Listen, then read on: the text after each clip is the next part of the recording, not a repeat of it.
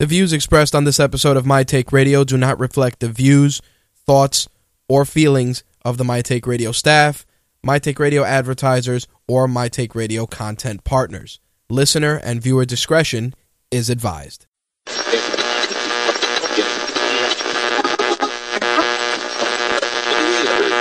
This coverage is live and uncensored, so if you have any small children present, you may want to have them leave the room.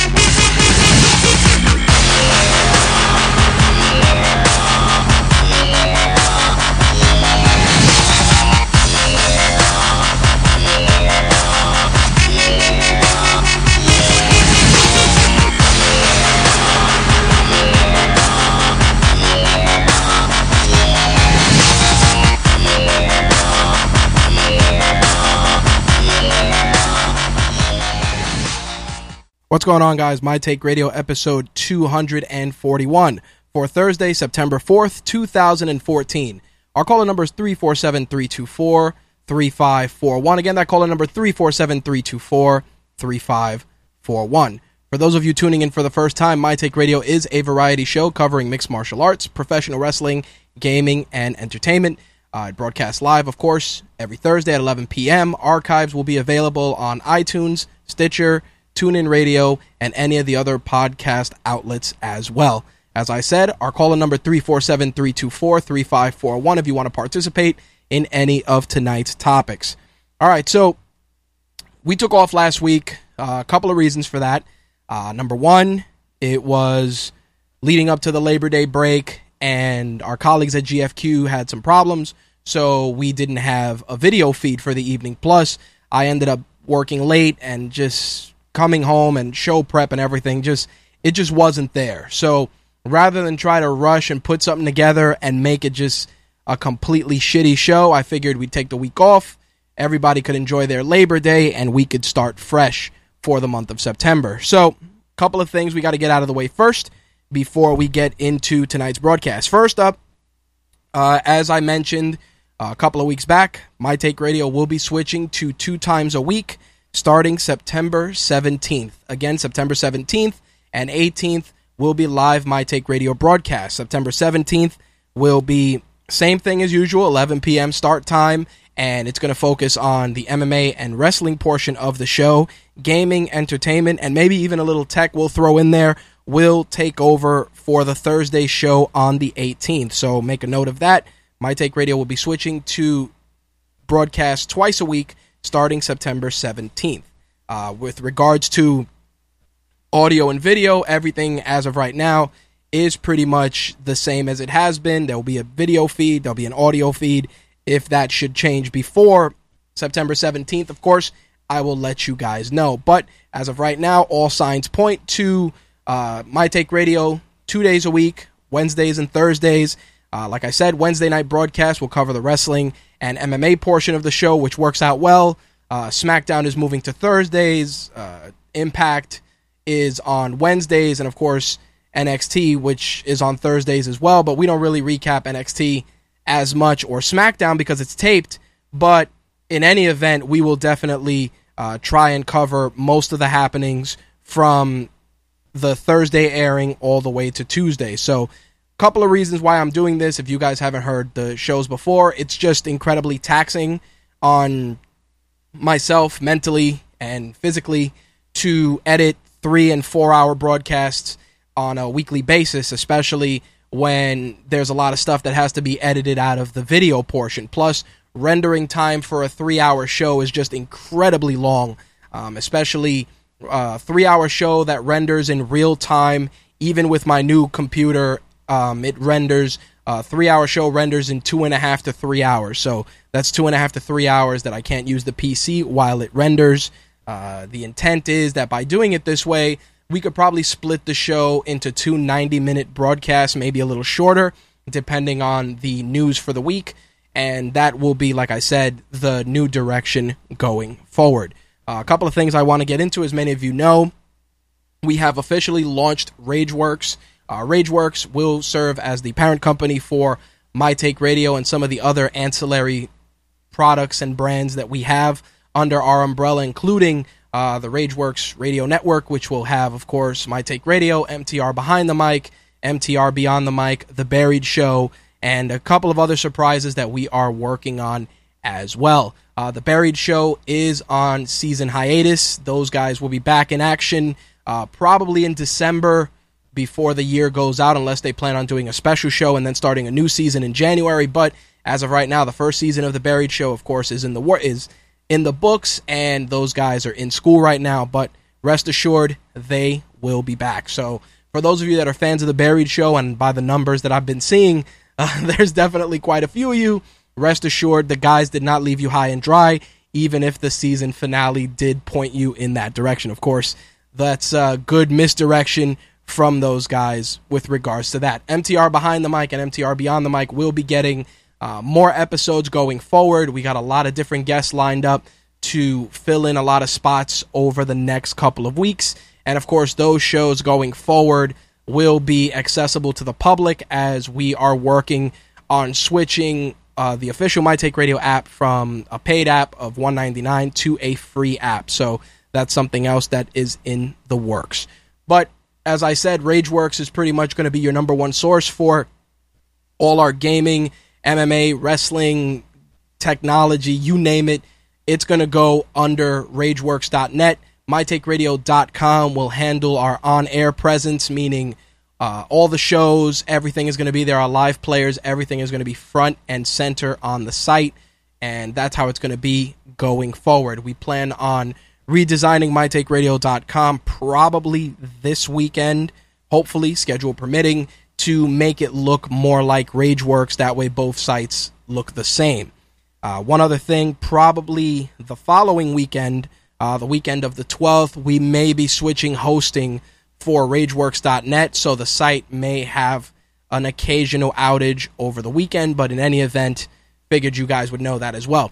With regards to RageWorks, also, social media presence has changed.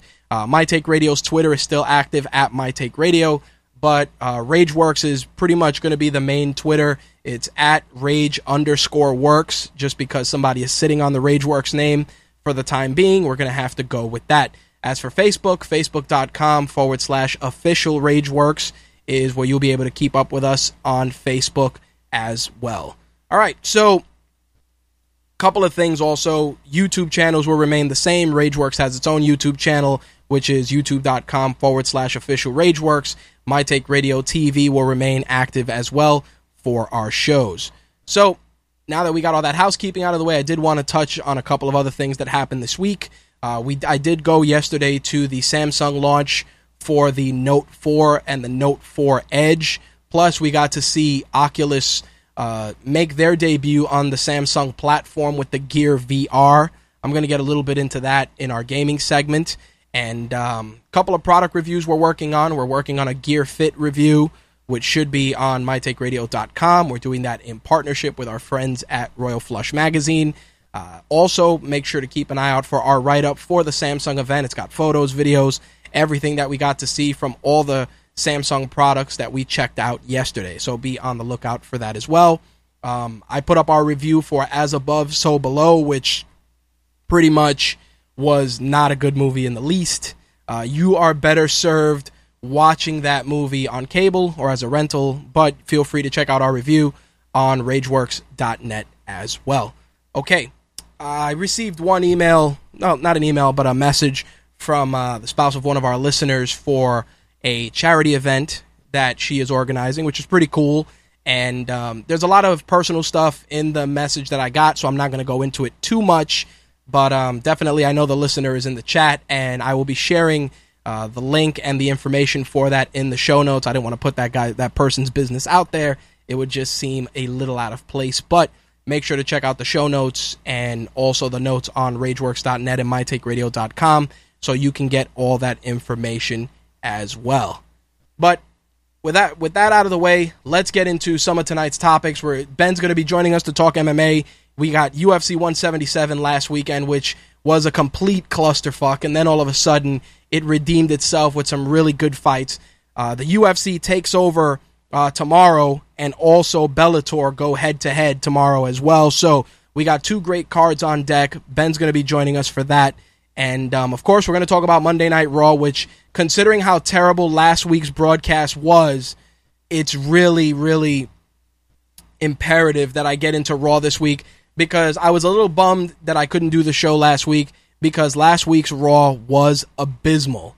There was nothing good that I could pull out of last week's Raw. Even our 3 hours of wrestling, 3 hours of Raw column, which you guys may or may not have read, it was as bare bones as could be. I mean, the highest point for me was pressing delete on my DVR for last week's Raw broadcast. I was really, really disappointed in just every aspect. The writing, the matches, just really, really piss poor. But this week wasn't as bad, and we're going to get into that. We're going to get into the week's wrestling news. We got a lot of gaming stuff to talk about. In addition to that, we got a pretty big helping of entertainment news for this week. I do want to touch on the passing of Joan Rivers, and I have my own thoughts on that, and I'll get into that in the entertainment segment. Mortis, I feel you. Last 2 weeks of Raw have sucked. 3 weeks ago was good. This week wasn't as bad, but I'm there with you. In any event, let's get into the week's MMA news, and we can get that ball rolling, shall we?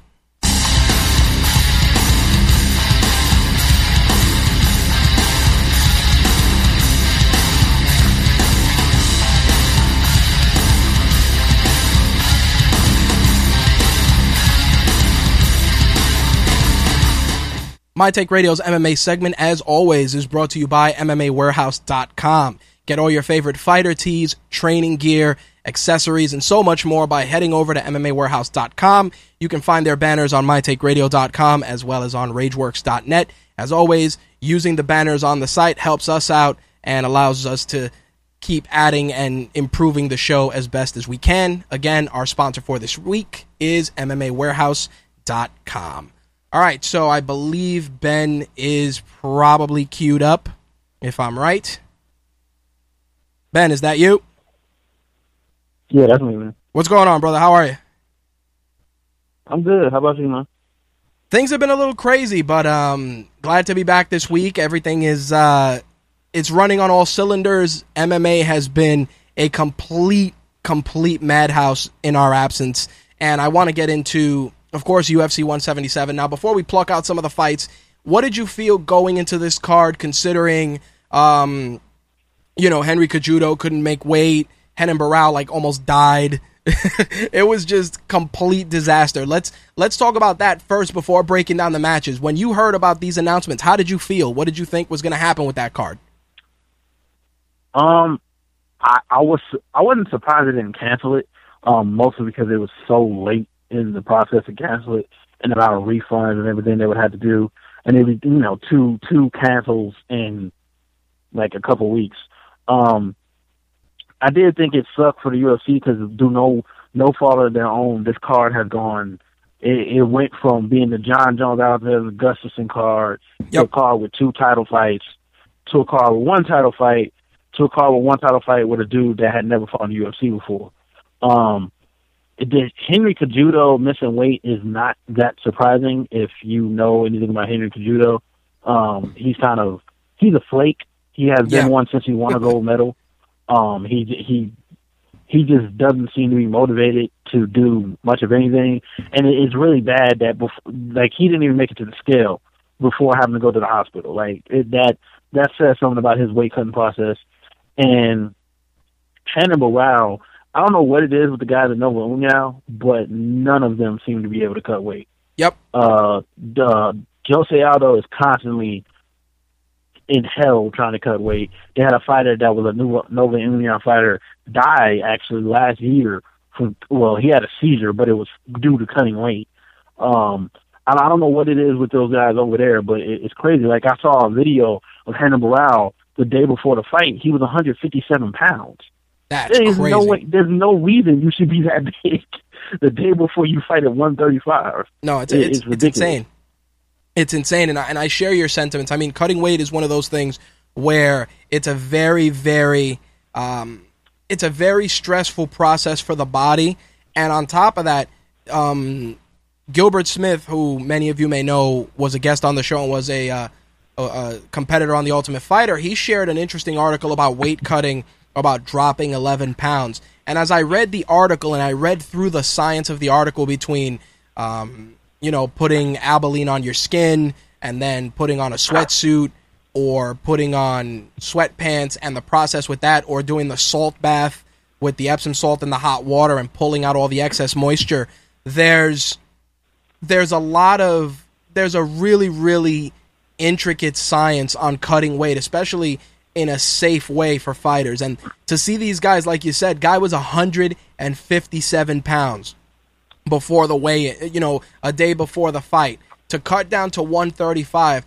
it is an incredible shock to the body. It is an incredible shock to the nervous system. And I think I'm going to have to maybe talk to some of the medical professionals we've had on the show and maybe bring them on so that we can talk about that at length, because the process is just, it's insane. I mean, even trying to lose weight normally is an incredible discipline, between diet, structure, cutting calories, making sure that you eat the right foods. It's crazy that these guys are that heavy going in. And I'm sure Dana White was just incredibly upset. The guy passed out. I believe he hit his head. I've heard a couple of stories about that. Yep. It's like, are you crazy, dude? Are you crazy that you're going to die for this? Cutting weight and you're going to die to get a title fight. It's insanity.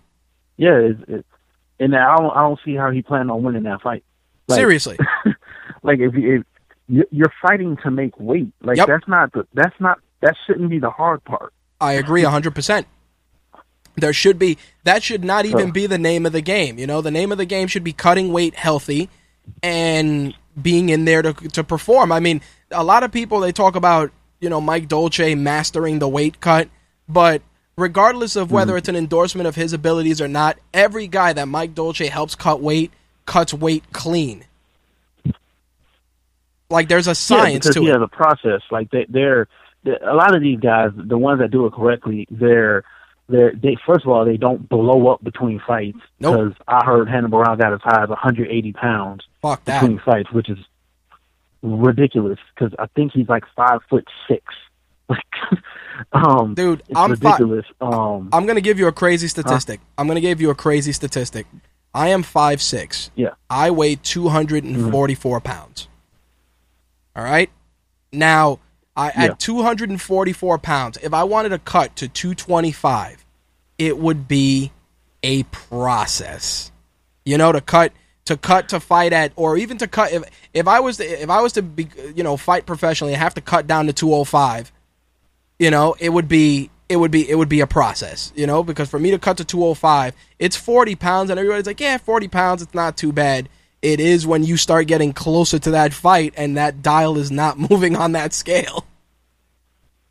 Yeah, like I wrestled in high school, and I'm far bigger than I was in high school, but like I wrestled in high school at 130,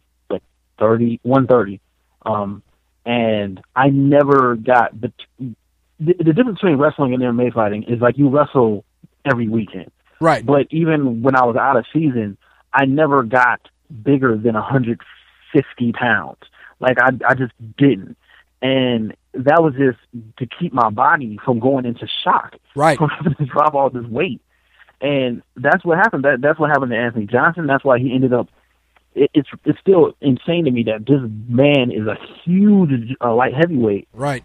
That was fighting at 170 and struggling to get there. Like the strain it puts on your body when you do that, it outweighs whatever benefit you get from being bigger. Well, I got a question for you. Oh, go ahead. No, my question for you is, given that you wrestled, there's always an old trick where they say that you should wrestle at a weight class or two above your natural weight because it makes the cut easier. Do you believe that? Do you feel that that's an appropriate answer? And given that, an appropriate strategy, and do you feel that that is probably how MMA fighters should approach it as well? The cut is easier if you only got to drop a few pounds. Right.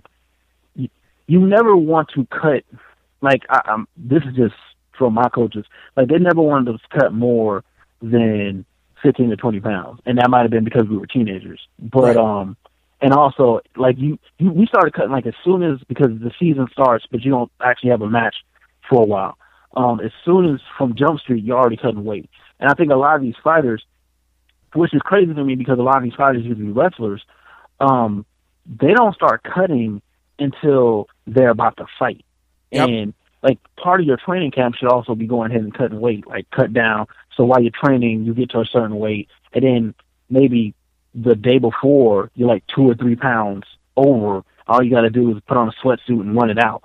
That's it. It's just insane to me that you have a whole gym of Nova União that just don't know how to cut weight. Like they just have this huge.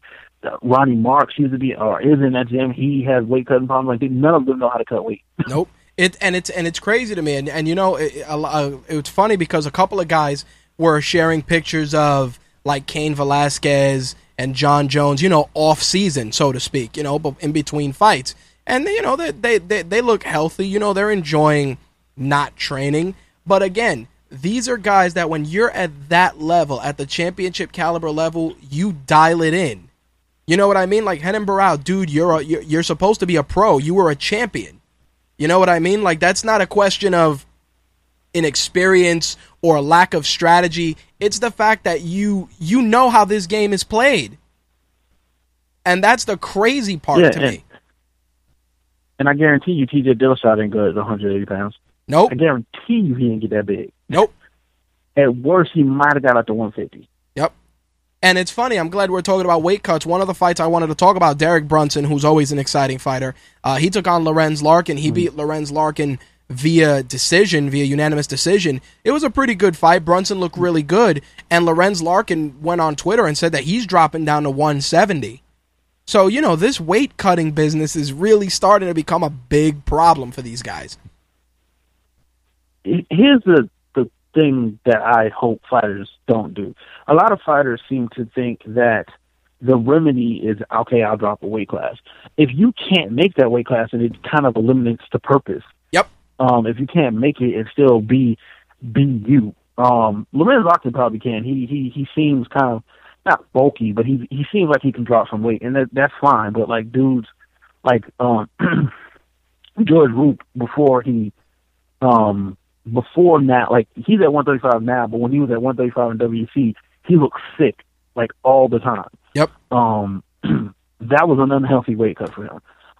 It's not always a good idea to drop that extra weight because it doesn't eliminate anything for you. Like nope, it doesn't. Go ahead. No, I said I agree with you. It doesn't. Yeah, but I don't know. Maybe I don't think that's particularly his problem. But I mean, I would love to see him at 170, see what he does at 170. But I don't think that's really his issue. But yeah, you know what's happening with a lot of these guys, the caliber, and we had a discussion about this, me and one of my coworkers. The caliber of competition is increasing at such an exponential rate. Like there's MMA gyms everywhere. There's guys coming into the game from gyms you haven't even heard of. There's guys coming into the game. I mean, Uriah Hall's a good one coming out of Tiger Showman's. Who would have thought that? Karate Birthday Party School all of a sudden is cranking out dudes that are legit hitters. You know what I mean? And with that, the caliber of athlete is changing. The caliber of training is changing. Even the training in terms of approaching fights has evolved so much. Like in the old days, it would be, you go in, you train Monday with your boxing coach, Tuesday with your wrestling coach, Thursday with your conditioning coach, Friday, you rest, and Saturday and Sunday you hit it again. It's not even like that. Now there's like legit science. You got a Muay Thai coach, you got a boxing coach, you got a BJJ coach, you got a wrestling coach, strength and conditioning, dietitian. You see what I mean? Like it's crazy now. Yeah, one of the cool things about a fighter like Jordan Mean and a fighter like Rory McDonald is they didn't grow up in that time that you were talking about earlier where it's like you were doing this, and this. They grew up learning how to do MMA. That's right. That's why, I mean, Jordan Mean isn't as good as Rory McDonald, but that's why the two of them are so well-rounded is because they grew up doing the sport of MMA. Like, they weren't strikers that learned how to grapple. Nope. or grapplers that learn how to strike. So it makes you a better fighter. But yeah, different caliber of athlete is coming to MMA. And you're getting guys like John Jones, who probably could have been an NFL player. Hell, I just saw his little brother not too long ago playing for the New England Patriots. Like, that is crazy. Like, that's the same bloodline. That's that caliber athlete. That's right. In MMA right now. So it's really cool to see what in the future the sport's going to look like. Well, I want to talk about the Yancy Medeiros Damon Jackson fight. Beautiful finish by Yancy Medeiros, reverse guillotine in the second round. There was just beautiful technique in that fight. Really, really great performance by Medeiros. Definitely a dark horse at 155. Yeah, that was, I thought it was almost a bulldog choke, but that was a good fight. It was good for him to finally get a win. I know his first one was taken away for smoking weed, but and then he lost, I think, to Jim Miller. So it was good for him to get a win. That was a really cool choke. It's kind of unnerving when you saw the dude twitching on the ground. Little scary, little bit. But yeah. So what? I said it was a little scary. I was like, oh, that guy is, yeah. Yeah, that was a little had me a little worried there for a second, but yeah, Yancy looked good. He it's crazy that he used to be a heavyweight, which is insane. That's insane. Yeah. So yeah, it's cool to see him have developed under the Diaz brothers and into a pretty good fighter. Well, it was after Yancy Medeiros kind of got the ball rolling. Diego Ferreira, Ramsey Najem got put to sleep by Diego Ferreira, TKO in round 2. Really good technique. Ferreira definitely not playing. To close out the first round, going for that knee bar, and he used it in the sweep. Just beautiful, masterful technique in that fight. Yeah, Ramsey Najem is an extremely flawed fighter. Like, that chin is terrible. He gets touched and it's a wrap for him. And also he doesn't fight in a way that protects it. Right. When he got knocked out, it's because he was charging forward with his head straight up in the air and his hands down. That's right. Gets you knocked the hell out. Ferreira looked good. He's a problem on the ground. And if he can generate that kind of power going backwards and knock people out, he looks like he can be a good fighter at 155.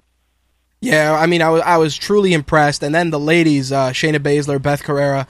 Beth Carrera is not playing. This chick, she said, I'm taking out the 4 horsewomen one at a time. And it was funny because after she beat Shayna Baszler, she was like, oh, well, what about Marina Shafir? She's like, I ain't worried about her. She's like, Ronda Rousey, I'm coming for you. And I was like, well, all right. Like, it was cool to see because more often than not, the ladies, oh, it was a great performance. I did really well. She's like, nope, I'm coming for you. And I like that. I like that fire. You know what I mean? And, Dana White was saying Ronda Rousey texted him after the fight was over. He's like, yo, I want that fight. And he was like, chill, pump your brakes. He was like, chill, I'm trying to get paid here with you and Gina. You better fall back. Yeah, Beth Correa looked good. Shayna Baszler, unfortunately, she won the Pioneers of female MMA, and unfortunately, the games kind of passed her by. Mm-hmm. I was going to say that. Beth Correa looked good. That ending salvo of punches and knees and everything. She ain't doing that to Ronda Rousey, like at all. Like it ain't gonna work like that. Like hell, Shayna Baszler, even if Shayna Baszler had her wits about her, could have circled out from the cage. She just, for some reason, was just, I'm going to stand here and get punched in. Well, she likes to do that. She likes to do that. She likes to do the Don Fry. Huh? She likes to do the Don Fry. I'm just going to sit there and start wailing until one of us goes to sleep. Yeah. It's like, nope, you don't want to do that. Yeah. Yeah, like clearly she could have just circled out to the left and she just wasn't moving. But yeah, Beth Correa, I'm sure that she'll fight Ronda Rousey eventually and get an armbar very quickly. Because her whole style, that's not going to work. You have to be able to hurt Ronda Rousey like with one punch. Like yep. You can't. You're not going to throw a million. You're not going to get the chance to throw that many punches. Well, you know what got me was that Shayna Baszler almost caught her with the Japanese necktie in the first round, right before the fight ended. I was like, all right, that's what's up. and then all of a sudden she went full Rock'em Sock'em Robots. It looked like a fight out of Pacific Rim. I'm like, yo, is she gonna hit this? Is she gonna hit her with the side of the cage? Like, what's going on? It got to the point where Shayna Baszler was pretty much a sparring dummy, and Beth Carrera was wailing on her with combinations. I'm like, yo, what is happening? What is happening? It's not your first rodeo. Yeah, when I saw that, I'm like, why is she not moving? I don't like. It became like really like I guess she was out on her feet, but it was still just crazy that she just. Like, there was a point where Beth Correa had actually backed up, or I think the ref had stepped in between them for a second and backed up, and Shayna Baszler had a full opportunity to circle away from the cage, and she just didn't move and backed straight back up into the cage. I was like, what the hell is going on? Well, you know what it was? Taking what you said into consideration, I think that what Shayna Baszler was trying to do is she's like, yo, this chick, she's been calling us out. We're going to go out there. I got better hands. I got knockout power. Because, Shayna Baszler's known for her hands. She's like, I'm going to go out there, we're going to exchange, and she's going to go to sleep because I got the heavier hands. And it's like, but you don't know this chick from a hole in the wall. You know what I mean? Yeah, you can watch tape, but you don't know what you're dealing with because she hasn't been in the game that long. Yeah, I don't know. That seemed like a bad game plan because she seemed like she was really basically dominating on the ground in the first round. I don't know why she went away from that, but it ended up losing in the fight. Yep. Beth Correa is a good personality in the women's division that doesn't have a lot of real personalities, really. Nope, it's crazy. Like, I think we're going to start seeing more of that, and that was something you and I had talked about at length a couple of shows back, about fighters are starting to realize that the UFC isn't going to make you famous. You make you famous. Like, fighting in the UFC is part of the plan. You're the rest of the plan. If you don't make yourself engaging or... I mean, I've been watching the marketing campaign for season 20 of The Ultimate Fighter, and it's like they finally figured out how to market them. Like, have you seen the GIF with Rose Namajunas where she throws the spin kick? Yeah, like in the dress and then and that's the kind of marketing like you want to let people know, hey, these are our fighters. And of course, we can make a strong case that it's just the UFC knowing that they got these girls. Some of them are easy on the eyes, and we're going to sell it like that. And another part is, that a lot of the ladies in this season are just volatile personalities to boot. So you know what you got, and you're working it to the limit. I mean, Beth Correa is doing it herself. Yeah, and honestly, I don't have any issue with the UFC selling it, not necessarily on sex, but playing up the fact that these are attractive women. Like, there's nothing particularly wrong. As long as they don't overdo it, as long as you don't go whole Strike Force, basically having an almost pornographic, like, almost kissing thing where they that was weird, and I didn't understand. Like, you didn't know they were actually fighting. Like, it looked like they were about to kiss. Scott Coker doing his thing. As long as you don't go that far, like, as long as you, like, okay, they're attractive. I like the teaser they did where, like, that I think that was Rose in the teaser. Yeah, too. That was Rose in the teaser where it showed the eyes. Was Rose, where they zoomed into her face and like she was wearing lipstick, and then she smiled and she got the mouth. I thought that was really the face. Her face was done up, had makeup on. I thought that was a really cool, smart way to present it. Like you're saying, yes, these women are attractive, but they'll whoop your ass, and that's a good way to do it. That's right. I don't think there's anything wrong with selling it on that aspect. So, with that said, and with what we got now, with personality starting to come in for the women, where does Beth Correa go now? Because it's like she doesn't want to fight Marina Shafir, and Dana White's like, yo, pump your brakes. It's like, do you give her the winner of the Cat Zingano fight? Or you give her Holly Holm. Or you give her Holly Holm, right? I mean, those are the only options we got. I mean, I think Dana, he kind of gave up his hand by telling Ronda, like, yo, you got to chill. You can't take this fight. Because it was like, what he's banking on. It's like he gave up his hand immediately. You know what he's trying to cash in on, and that's fine. But it's like, dude, do not fall into the trap of just the payday fights, because MMA math is going to catch up with you, and more of these women are going to start putting together win streaks, and before you know, you got 4 women that should be fighting for the title, and it's going to cause you problems. Yeah, the simplest solution to this for me would be Beth Carrera versus Holly Holm. Yep. And then The winner of the Kansas Ghana fight, you give her to Ronda Rousey next, and then you have a title contender right after that with the winner of Beth Correa, Holly Holm. That's it. I think that'd be the easiest way to. You can still do the Gina Carano fight and get that one out of the way because that's going to be a quick win for Ronda, and then you get the other two fights right after that. So I did want to put this out there before we talk about the co-main and the main. Did you see the picture Cyborg put out? Yeah. She's trying to let people know. Listen, I'm cutting this weight. Don't sleep. I mean, until she gets on a scale. Yep. And it says 135. Yep. I do not believe her. Nope. But she's trying, man. She's putting that hype machine out there. She's like, listen, I'm coming for this chick. It's like, all right, we'll see. Well, you said 135 on the scale is one thing, pissing clean is the other. Yeah, well, yeah, that too. Gotta call that too. You don't have extra high levels of testosterone in your system. Yep. And you're 135. That's it. Then I believe you. And you have to fight before that. Yep. At least one fight. You need to be able to show me you can make 135 and fight. Well, I think she's going to do the 135 fight in Invicta, make the statement, and then what she'll probably do is she'll say, all right, I fought at 135 in Invicta. I won. I'm going to the UFC. And she'll probably, if she were to go to the UFC, fight at 135 and get the Ronda fight, and let's say she beats Ronda, she'd probably take one more fight and retire. Because she's not going to consistently make that cut. You know what I mean? Like, I see that shit just being like, I told you I'd beat her ass. Like she did with Gina. Like, yo, I beat her into retirement. I'm gonna send this bitch to Hollywood, and then I'm gonna retire and fuck you guys. Dude, I see you doing it. That's entirely possible. That's entirely possible. I don't know. I have a hard time believing that Cyborg can make the weight. And even if she does, I think she'd get her ass beat by Holly Holm. But, I mean, we'll see.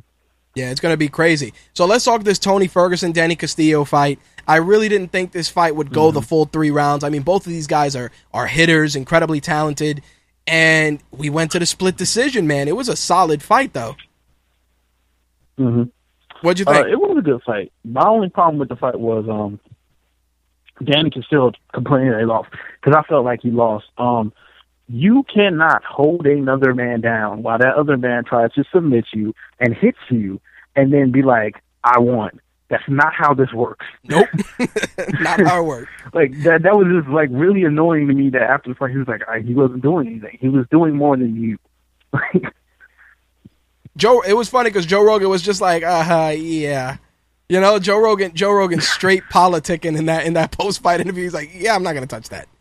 He's like, it was just a super competitive fight. I'm like, man, Joe, you're not even trying to get in there. I mean, it was a competitive fight, but it wasn't. Danny Castillo was acting like he got ripped off. He didn't get ripped off. No. You lost because you were just holding him there while Tony Ferguson was going for submissions, elbowing you. Anytime you got any other position, it was because Tony Ferguson was trying to sweep you. Like, that's how you win a fight from the bottom. Like, and it was refreshing for me because I know there's been times in the past where fighters have clearly won from the bottom and still lost the fight. That's right. And it was good that he got the decision.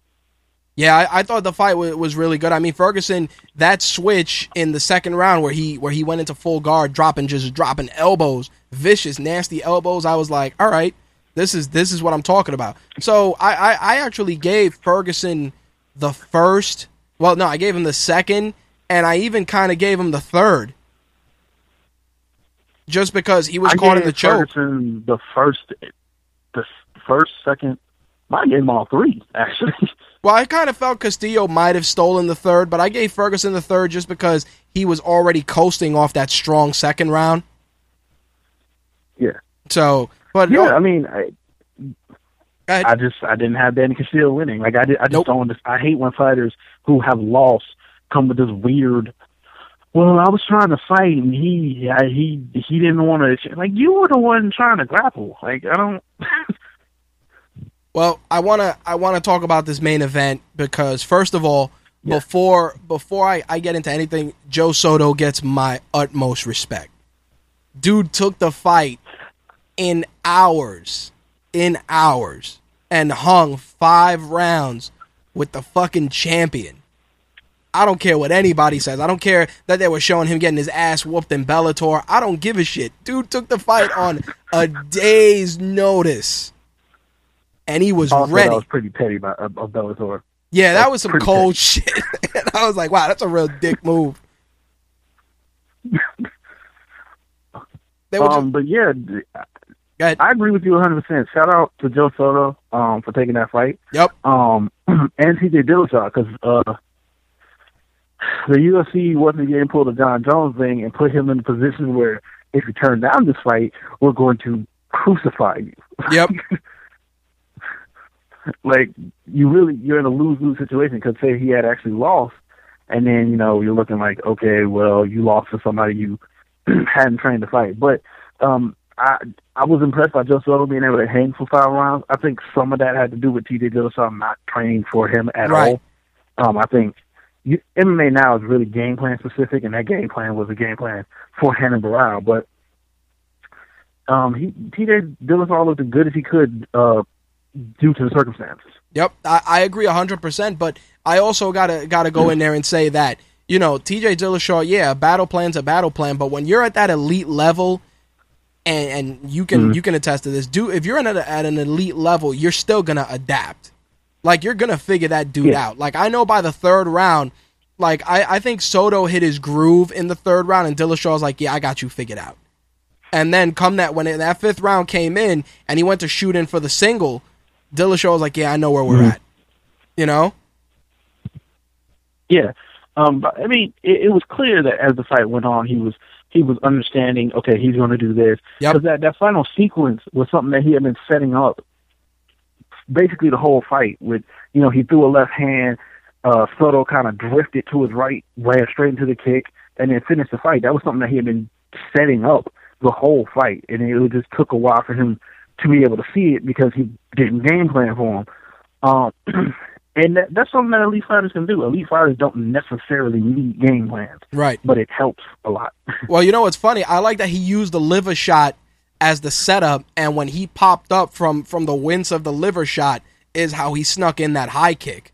Like, that was beautiful. That was beautiful striking, because it's like he was using the liver shot to just get him to untuck his head, and that's how he caught him clean. Because they showed a slow mo of the kick, they showed a GIF, and then they showed a close up picture, and it's like that was shin on face, perfect.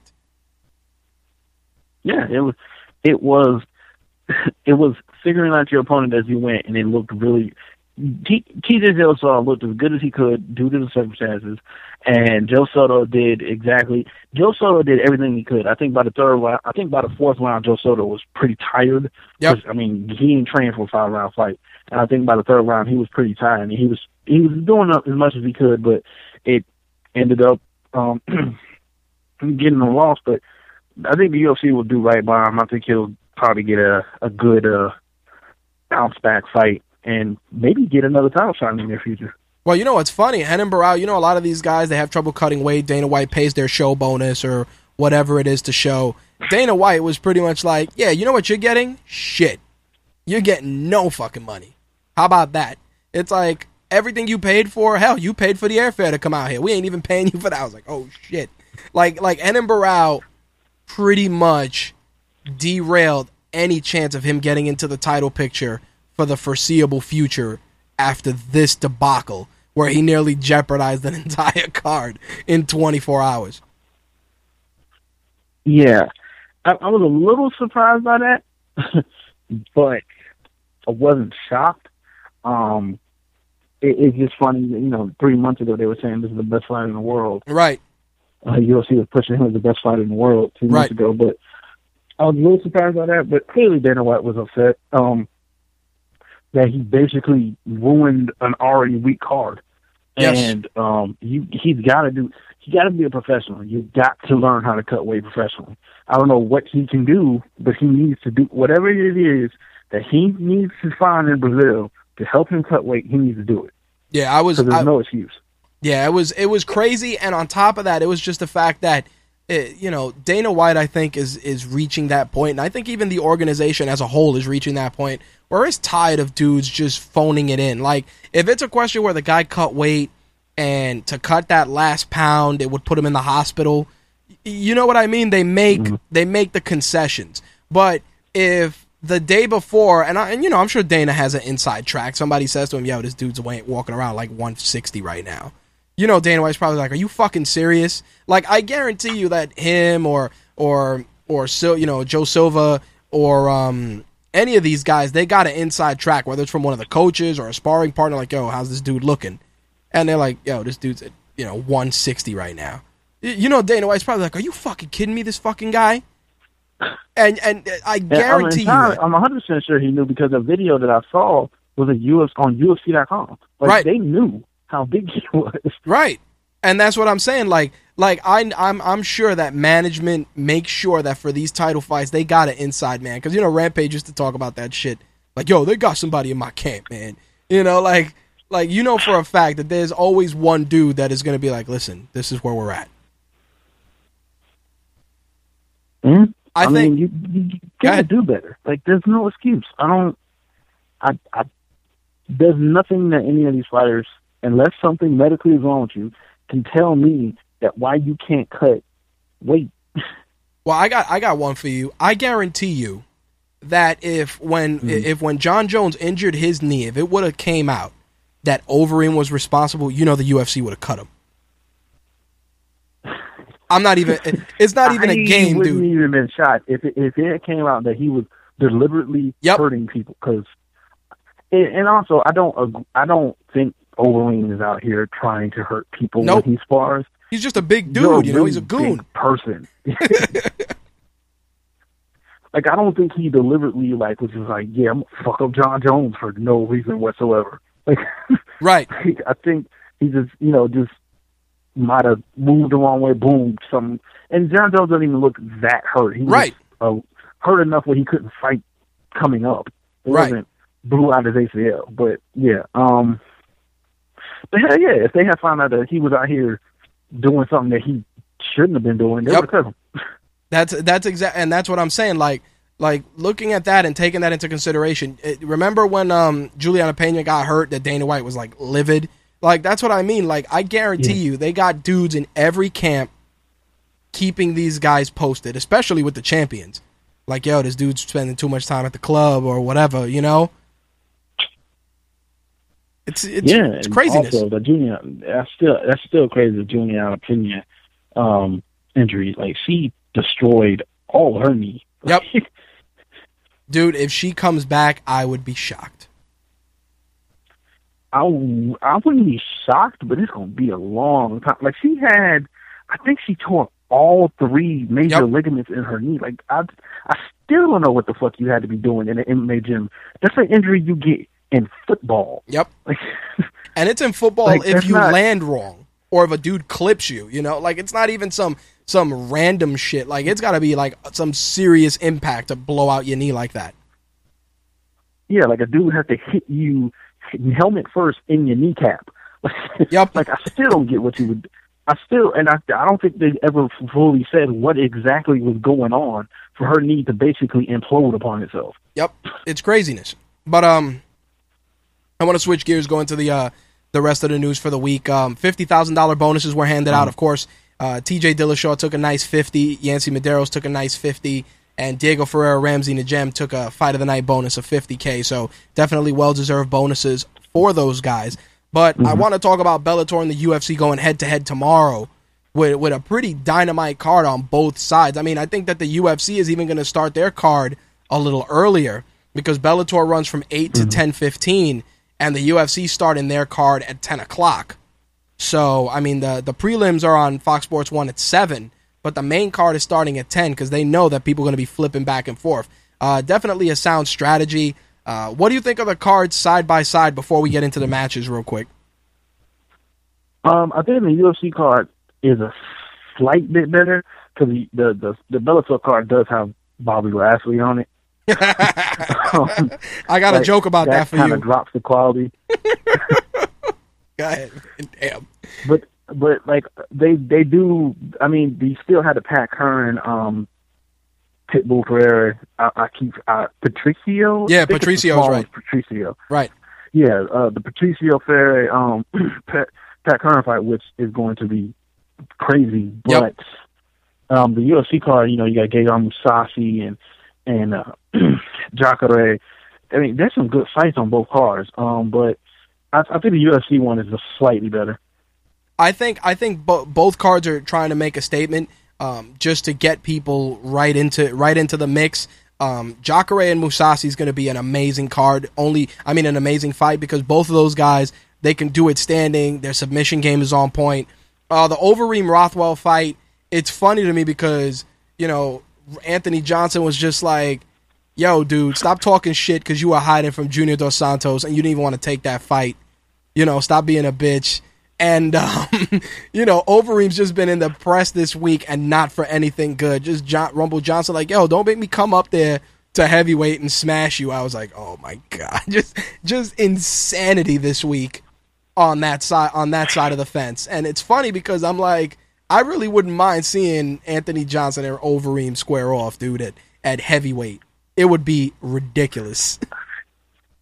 I wouldn't either, just to see, because you know how the fight is. Yep. If Overeem can avoid getting hit in the face, he'd probably win. Yep. But Anthony Johnson hits stupid hard. It's still so crazy to me. This man fought at 170. Yep. That's just insane. And he keeps that power across the board, which is crazy. Because he had power at 170. Power at 185, power at 205. He fought at heavyweight. The dude's a freak of nature. Heavyweight. Yeah, dude's a freak of nature, and Overeem, Overeem's like, that's some real pussy shit he's doing, and I'm just like, oh my God, don't do it, because this dude is a lunatic, and he may say, yo, let me take this heavyweight fight real quick. I'm not even worried about this Gustafsson fight. Let me take this heavyweight fight and shut this dude up. Yeah, they're probably not going to fight, but back to his fight this weekend, he should be Ben Rothwell. He should, and that's the joke. Same problems always persist with Overeem. Yep. If he gets hit in the face, or if he gets the dude on the ropes and he can't go finish him. You notice that? Because remember, he almost caught Travis Brown, and then Travis Brown just dropped him. He beat the hell out of Travis Brown, And for some reason he couldn't finish him. He was beating the hell out of Bigfoot Silva and couldn't finish him. He beat the hell out of Frank Mir and couldn't finish him. It's crazy to me. I didn't even realize he's had 5 UFC fights. That's crazy to me. I just thought about that. But or 4. But yeah, he has been winning the majority of his fights up until he lost. Right, and that's the craziness. Yeah. So. If he can avoid getting his chin tap, he should win the fight. And pretty easily, actually, if he can avoid getting his chin touched. I'll tell you this, though. If he loses, he's getting a one-way ticket to Bellator. See, I still don't think they cut him. I think he's still such a big draw for them. I don't think they'd cut him if he loses. You don't think so? It's like, yes. All right. You know what it is? I don't want to shit on Ben Rothwell. He's not a clown. But it's just like, if he lost to Ben Rothwell, as the UFC, I'd be like, dude, really? You know what I mean? I'm not even trying to clown Ben Rothwell. It's just like, Overeem, you are a legit dude. You know what I mean? You are a problem. You're abnormally just a monster, and you just have these dudes just sunning you left and right. What's wrong with you? I don't know. I wouldn't be surprised if he lost and they kept him on. I wouldn't be surprised at all. Okay, fair enough. I actually want to see this Joe Lauzon Michael Chiesa fight. They're really doing a good job building that up. That's going too. And that's a solid opener. I'm not sure where I stand with Matt Mitrione and Derek Lewis. I'm trying to figure out where the hell Derek Lewis is from. But he had, I think, 2 UFC fights. Has he? I think. He just does. I'm like, who is this guy? I saw him. I saw him fight somebody else that Overeem injured in training. Some guy that was a Brazilian. I forgot his name, but I saw him knock him out. But that was only. I think he had one other fight in the UFC, but yeah, he's had a couple of UFC fights. Yeah, well, I mean, the card itself looks solid. On the Bellator side of things, Pat Curran Pitbull is going to be a problem. Dustin Jacoby and King Mo look solid, but a lot of people online are like, yo, man, if King Mo lose this fight, I don't know what the fuck his deal's going to be. Because it's like... Yeah, he needs to win this. Yeah, you see, I'm glad I'm not alone in that. The Czech Congo fight is good. It was funny because Czech Congo was pretty much like, yo, the UFC shitted on me. And I was just like, yeah, maybe you're right, but you also did have a tendency to just kick dudes in the nuts on the regular, so I don't know where I stand with that. I wouldn't call what the UFC did to him shitting on him. Yep. He wasn't anybody that they wanted to keep. Like, he wasn't worth keeping. He didn't have anything about him other than being big and French. I'm not trying to be... like he... I'm not trying to be an asshole. He built up as this, real scary kickboxer and really didn't do anything. Yeah, let's not even talk about how my boy Pat Barry almost put it on him. And, and then afterwards, we know how that went. Like, Czech, you're a cool dude. You're a big, massive human being, but come on, son. And LeVar Johnson could put you to sleep because LeVar Johnson got nasty power when he feels like it. Basically. Well, I did want to bring up Bobby Lashley, and the reason I bring this up, and it goes a little bit into wrestling, but you're going to get a kick out of this. So, Bobby Lashley is the current TNA World Heavyweight Champion. For those of you that don't follow TNA, Bobby Lashley is their champion. Now, they're saying that if Bobby Lashley fights in Bellator and loses, he might lose the belt at the next TNA show. Because it's just like, yo, we're going to send our champion over there. That's ridiculous. We're sending our champion over there. He got fucked up, so fuck it. We're not even going to keep the belt on him. Like, that's kind of stupid. Mostly because they know that that's a chance. Like, why would you even let him do it? I figure you'd laugh at that dude. Ruined... So what? I figure you would get a kick out of that dude. That it's just like, yeah, Bobby Lashley's going to get in there. And, yeah, if he loses, you might be losing that TNA belt on next Wednesday. Yeah, that's stupid. I don't know. It's just stupid. I don't understand. Like, why would you even let him go then? Like, that's what I'm saying, dude. Because they didn't have to let him do this. Yep. Well, he said that in an interview on MMA Junkie, he was like, yeah, I think it was a big mistake, me going to Strikeforce when I did. I'm like, dude, you lost to, like, a dude whose only saving grace was he had cool sideburns. You know what I mean? Remember that fight that he just, like, died out there? I'm like, yo, is Bobby Lashley dead? Like, what happened? I mean, he should have won that fight. He did get stood up from Mount. Should have won the fight. But you still, like, had to go to the hospital for dehydration. Yep. You look like you were about to die. Like, it was crazy, but I figured I'd share that with you, that it's like TNA's letting him fight, and it's like you're going to wrestle and you're going to fight, but there's always that chance that if you don't win in MMA, you may lose your chip when you come back and wrestle, which is crazy. Hopefully this is the only time he's foraying into MMA. Like, he needs to give that dream up. He's just... You know what it is? I like him. I think he's a cool person. But you know what it is? He suffers from the baby voice syndrome, where it's like, yo, this monster of a human, and he's just like, hey man, I want to go out there and whoop your ass. It's just like, somebody shut up. Like, you know what I mean? I feel bad for the dude. That's why in TNA he doesn't even talk. Like, MVP does most of the talking because he's part of like a stable in TNA, and MVP does all the talking for him because it's just like it just doesn't work for him. And I feel bad for the dude because, yo, he's nobody should be that big. You know what I mean? Like, he's just a massive human being. Yeah, like, he is fighting a heavyweight, right? Like that. Yeah. Because, he's got to be more than 250 pounds.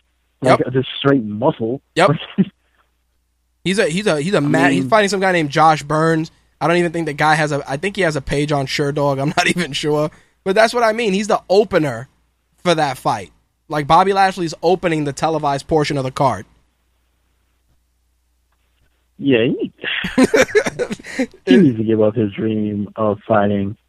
Like, cause, and there's no shame in it. Like, I don't think there's any shame of just not doing this. Well, there's no shame in not fighting anymore. Like, you're just not built for it. Now that I told you that, I can't wait to hear what you got to say about it next week, because it's going to be crazy. But couple of fight cards that are coming together: UFC Fight Night 53 in Sweden. Gunnar Nelson, Rick Story, Akira Kurosani, Max Holloway. Definitely a pretty solid fight. Again, though, 3:00 in the afternoon on UFC Fight Pass. Again, just middle of the day. Nobody's gonna watch it, and I feel bad about it. Yeah, that's one I'm going to end up obtaining otherwise in a way the UFC probably will not like. There you go. Like, so if you make me have to, like, they make you have to choose like this, like, I'm not about to watch that at 3 in the afternoon. Nope. Hell no. It's crazy. But I did want to kind of reference this, and this is crazy in the sense that, like, Invicta's on UFC Fight Pass, but their card's at 8:00. And one of our listeners, Mortis, is actually going to that card. You know what I mean? Like, I'd actually tune into Fight Pass for that because it's at a good time, it's a solid card, and it's good for the promotion. But you're putting a card on at 3 in the afternoon on a Saturday, I believe. On a Saturday, yeah, October 4th is a Saturday. Get the fuck out of here. It's also college football season. I will not be watching UFC at 3:00 on a Saturday. No, sir. I figure you're going to love this. So, during the post-media press conference for UFC 177, they asked Dana White about him letting Stephan Bonnar go to Bellator. Of course, Stephan Bonner's going to Bellator. He wants to fight Tito. And Dana White said the following: I released him to do it because he was still under contract with us. We released him and wished him the best. When he told me that he wants to beat the shit out of Tito, I'm always down for that, so I released him. What the hell is that about? First of all, Dana White Dana White thing is so petty at this point. Dude, he's putting hits out on dudes like, yo, you're going to go and take out Tito. Like, what is happening? Grown-ass men. Like, yo, like, did Tito sleep with your wife? Like you stay wanting to watch Tito get his ass whooped. It's like the dude's not even in your promotion. I don't even know why he's still mad at Tito. That's what I'm saying. I legit don't even know why he's still upset. Dude, Tito don't even talk about him. It's like, yo, Tito's so far removed from the UFC right now. Like, he's just trying to get people to buy punishment shit and fight dudes that are in lighter weight classes, you know, keep his head on straight, not sleep with any porn stars. You know what I mean? That weird punishment commercial with the giant knee brace. That's what I'm saying. Like, just trying to stay relevant. Like, why are you trying to take the dude's shine, man? You're gonna send Stephan Bonnar over there. And then the funny part is, if you follow these guys on Twitter and them talking shit to each other, you know that it is so comical. And it is so canned. Like, there's a part where Tito says something, and Stephan Bonner's like, why don't you get somebody better to ghostwrite your tweets for you, Tito? I'm like, what the fuck is that? Yeah, I'm not even remotely interested. I haven't been interested in the Stephan Bonnar fight ever. And I haven't been interested in the Tito fight in like 10 years. So yeah, it's crazy. It's crazy that, you know, go ahead. It'd be funny when it happens, but it's real petty that Dana White's like, yeah, I'm going to release you just so you can fight Tito Ortiz. Yeah, like that makes no sense to me. Like, not even because, hey, Stephan, you pretty much, your t-shirt company folded, everybody hates you because you juiced up to fight Anderson Silva, and, you know, you basically sabotaged your own career. But we're going to put you in the UFC Hall of Fame because you and Forrest Griffin pretty much beat any memories you'll have out of yourselves in 10 years. So we're just going to do that. Like not even on the strength of, hey, man, we fucked you up. You got no money. So we're gonna cut you loose. No, you want to fight Tito? Yeah, go ahead. I bet you if he wasn't fighting Tito, Dana White wouldn't have cut him loose so easily. Yeah, Stephan Bonnar well, I was about to say it's sad what happened to him career-wise, but it's not, because I know he's never come out and explicitly said it. Right. But it's almost, to me, I'm 100% sure he was completely aware that he was on steroids for the Anderson Silva fight. In fact, I won't say I know, but I'm pretty sure that his whole intention was to be on steroids for that fight, to say I beat Anderson Silva. Like, you can't say shit to me even if I was on steroids. I beat Anderson Silva. Right. But it's insane that right after that, his career just went so crazy. I remember he had a really cool t-shirt company, and he was doing like the Garbage Pail Kids style t-shirts with the MMA fighters, and I liked it. I'm like, wow, this is pretty promising. All the fighters like it. Everybody's into it. People think it's cool. I remember we had a couple jokes about it because he did that shirt with Josh Koscheck, and Koscheck was all pissed off. You know, like he was doing really well, just marketing himself, doing it right, growing correctly, and it's and I'll use a good example, like this guy Johnny Manziel, you know, playing in Cleveland. Dude's trying to lock up Johnny. I think it's Johnny Football or Johnny Cleveland. Like, he's trying to trademark all this shit. Like, dude's legit trying to turn himself into a business. Like, this is what fighters should be doing. No, you're gonna go and juice up to fight a living legend, lose terribly, and then everything's just gonna snowball into the toilet at that point. It's craziness. Yeah, his career is basically dead, and I guess this is his little last bastion of hope. Like, oh, I can beat Tito Ortiz. I mean, why can't you just let Tito cook at this point, man? He ain't doing nothing to nobody. Nope, he's not doing nothing to anybody. If anything, you should try and patch things up with Tito, because I've always felt that Tito has a great mind for the sport, and he'd make a terrific color commentator. Like, dude, Tito and Rogan would be great on TV, or even an analyst. Like, stop trying to shit on the dude. I understand y'all hate each other, but the guy's a known guy. I don't know what they hate each other for. Like, that's the crazy part to me. Like, I have no idea what their beef with each other is. Well, their beef is just because Tito's a head case. Dana White is always on a power trip.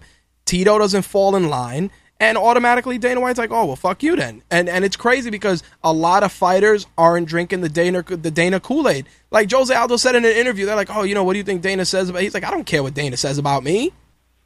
He's like, I don't think a lot of them do. As long as he signs their checks, I don't think a lot of them give a shit. There you go. Mortis mentioned something which I'm going to talk about at the end of the segment, but yeah, man, it's just craziness to me, and I just found it so petty on Dana's part. And as for, again, I like the guy. I love what he's done with the sport. But sometimes it's like, dude, stop the shit. Because it was crazy. And before I didn't do the show last week, I was going to talk about how he was on a GQ list of scumbags above, like, War Machine. Yeah, I mean, that itself was kind of... that was some real shitty stuff. I read that article. Yep. That was kind of petty. Deadspin hates Dana White for some reason. Yep. And that it was just, it was kind of petty, and they were the ones who wrote the article. But there's a reason that they feel that way. Right. But you know what's crazy? It's like, Dana White, they have you in a list, and you're one above War Machine, who, by the way, TMZ said that he pled not guilty to 32 charges, including 2 counts of attempted murder. This man's facing life in prison. Dude, guy showed up in court, and the prosecutors are like, yeah, we're going to give you 25 charges on top of the original complaint. You're going to get multiple counts of battery, strangulation, kidnapping, coercion, burglary, and sexual assault. Like, you're one above that guy. Him War Machine in court. They're calling him John Copenhagen. That's right.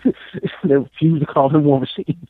Dude, I love that. I love the fact that, War Machine just walks in and he's like, yeah, I'm not guilty. Dude, you cut the chick's hair off with a blunt knife. Who was that then, if it wasn't you? Yeah, I don't even understand. After reading her account, even though after you read the police report, there's discrepancies, it still is no discrepancy between her getting her ass beat. Yep, that happened. Yep. But here's the kicker. Even if she was fucking other dude, go ahead. You beat her ass.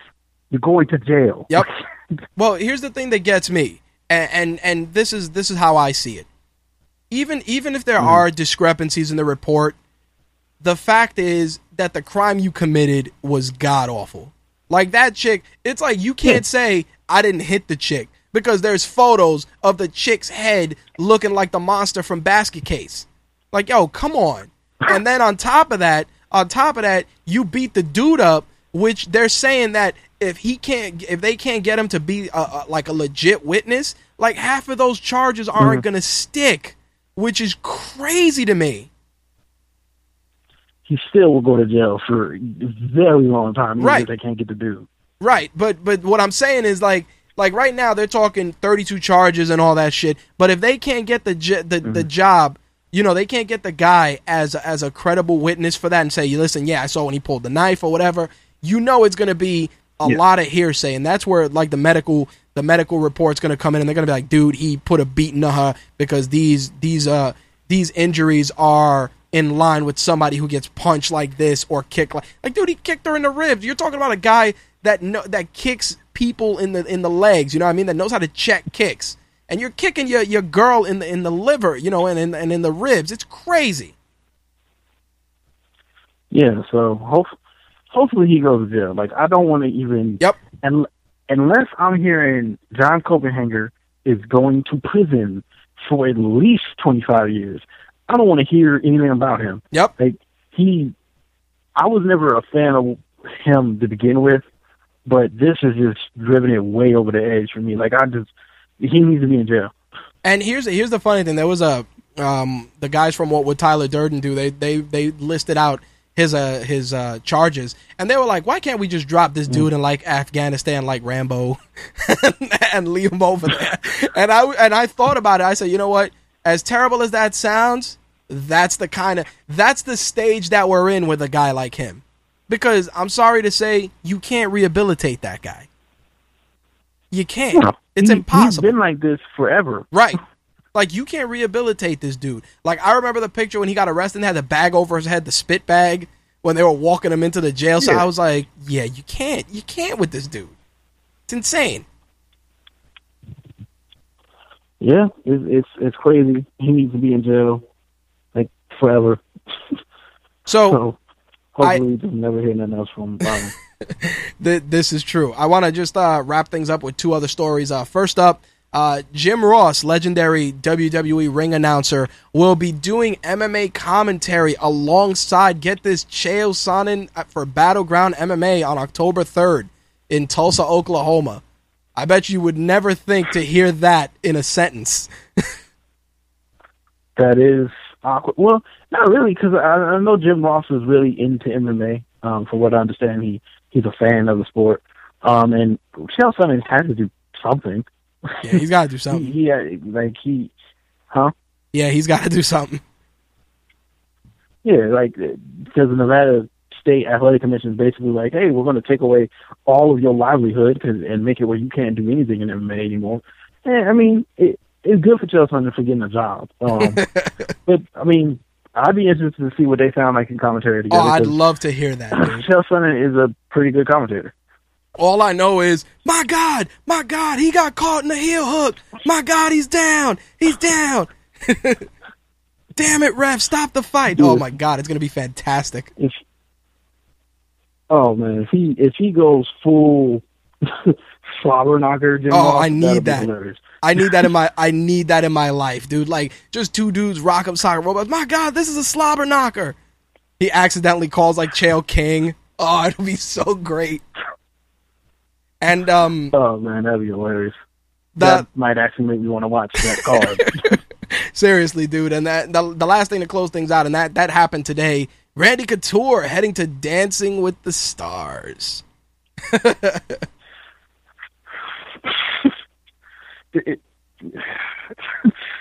He's also somebody who needs stuff to do.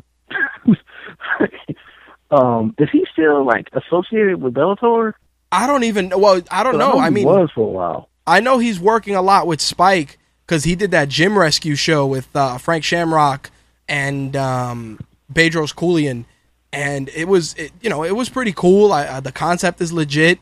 I just think that Randy's at a point where Randy don't even need to work anymore, dude. Like, he's got I think 3 gyms.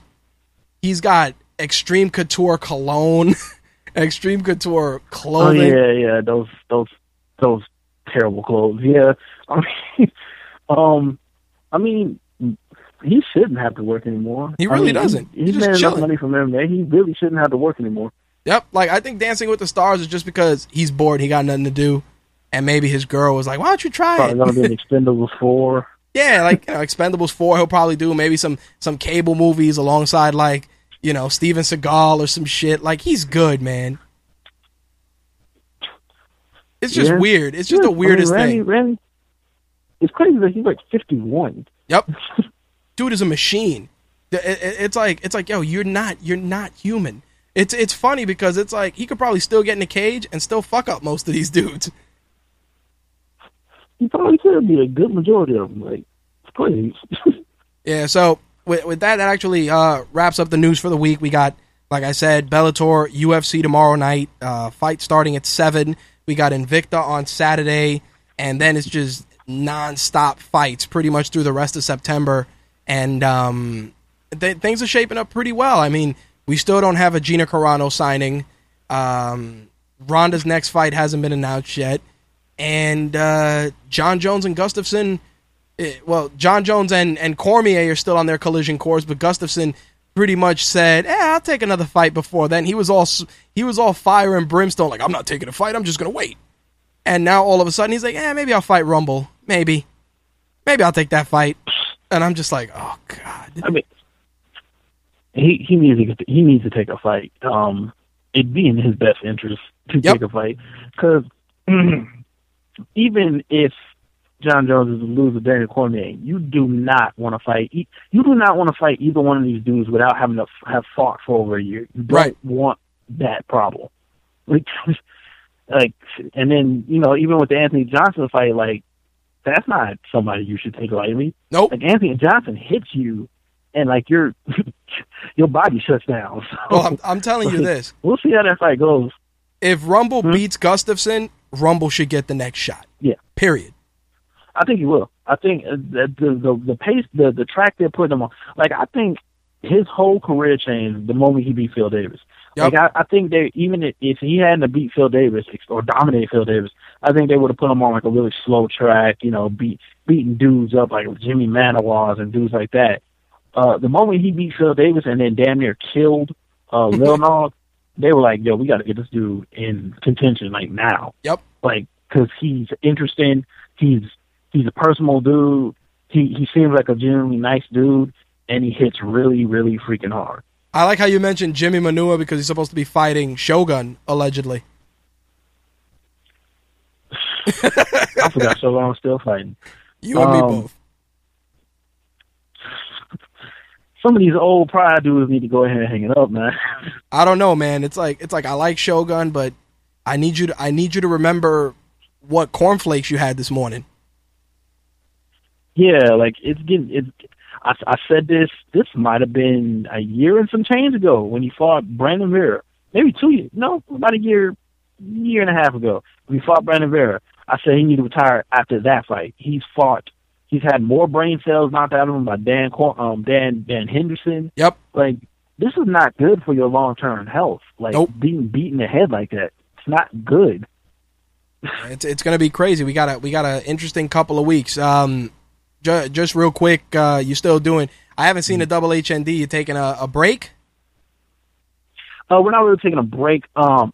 We just scheduling issues. Like, we really haven't had a chance to sit down and do one since our last one. But for those who are interested, it's mixler.com/double-HND. It's a podcast. It's hip-hop, sports, nerd stuff.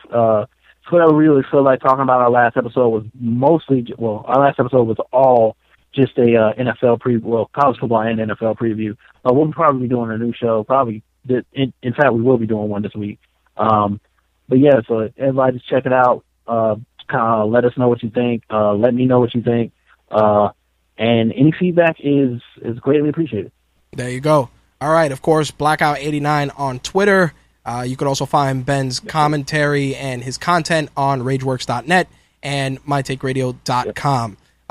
For those of you that were asking, I know Slick was asking, it is Mixler.com/double-HND. So you could check that out there. Ben, just do me a solid and throw the link in the chat as well when you get a moment. Okay, I got you. Anything else you want to add? Nope, that's it. All right, bro. I will catch you next week, most likely. I appreciate you taking the time to call in. All right. All right, bro. Peace. All right. Peace.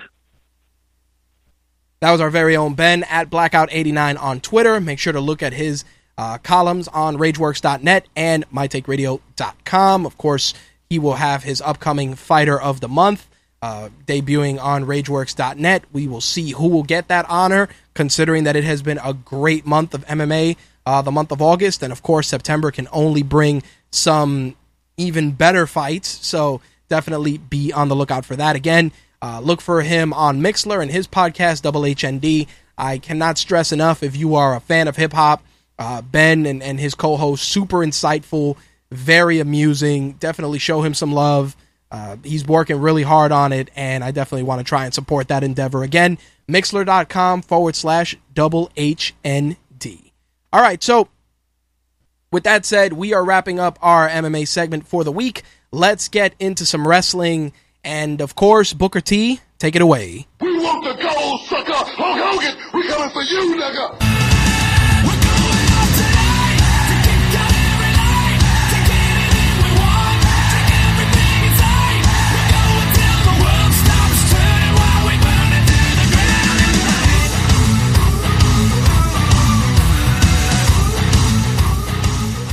My Take Radio's wrestling segment is brought to you by WWEshop.com. Use our promo code WWESAVE10 to save $10 on orders over $70 or more. Again, our promo code is WWESAVE10.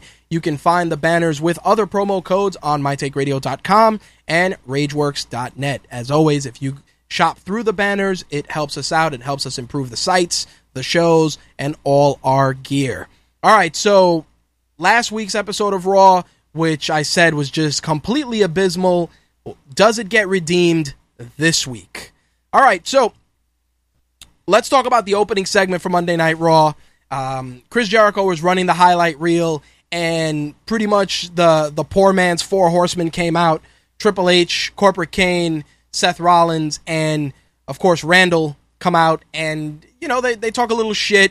Triple H clowns Chris Jericho a little bit. It was a decent segment.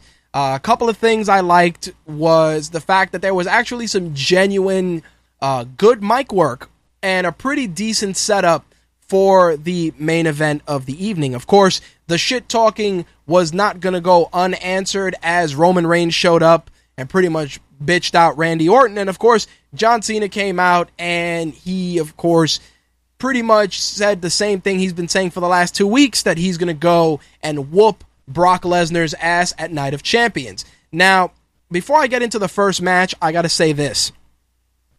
In order to keep Brock Lesnar credible after breaking the streak at WrestleMania, John Cena cannot beat him. Now, I've talked about this at length with a lot of people, including Josh, of course, who writes for the site, and Best Man at My Wedding, a whole bunch of shit.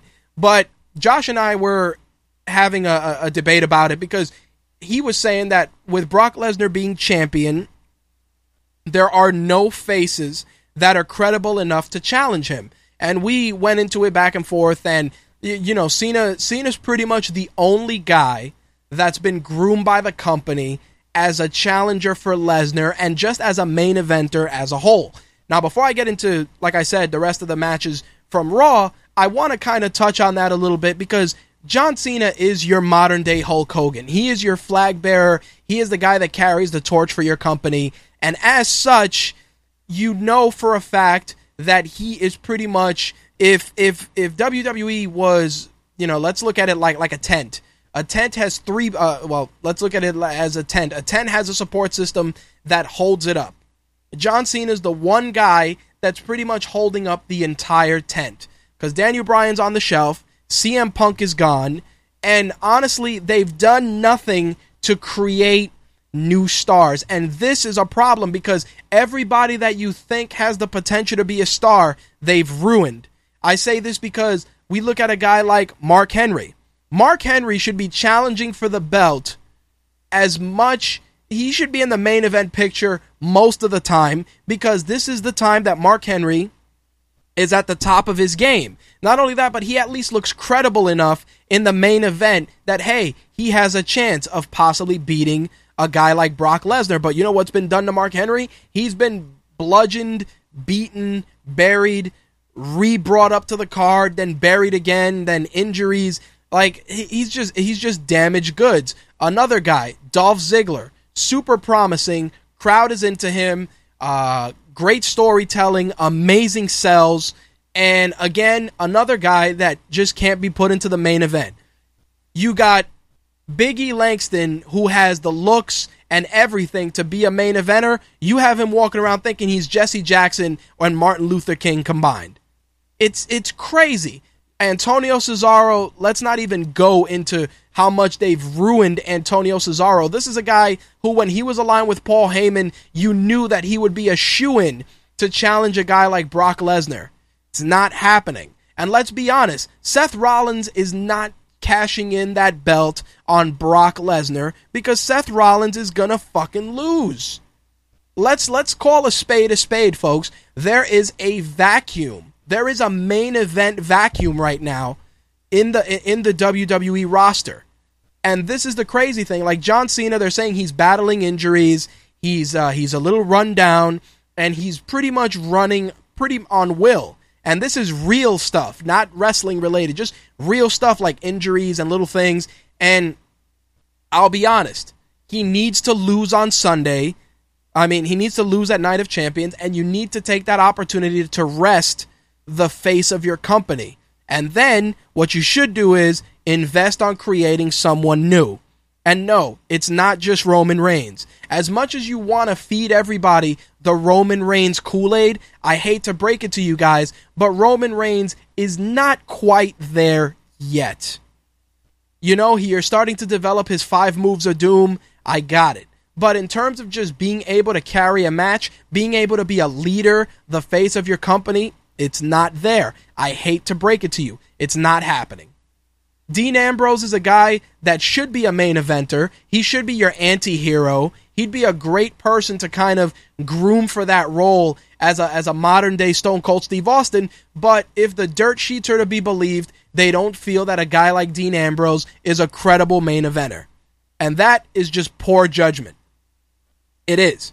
And let's not even talk about your crop of guys in NXT, because you have so much talent down there. But again, all that talent, and then you bring them up to the main roster and you do nothing with them. The only guy right now, and this is a guy who hasn't been damaged too much, he's just been dealt a very bad hand, is Wade Barrett. Wade Barrett's probably the only guy that the company hasn't ruined completely. Wade Barrett is the only saving grace, the only constant that can probably come in and believably beat a champion at this level. But again, creative isn't going to invest that type of energy because the guy stays getting injured.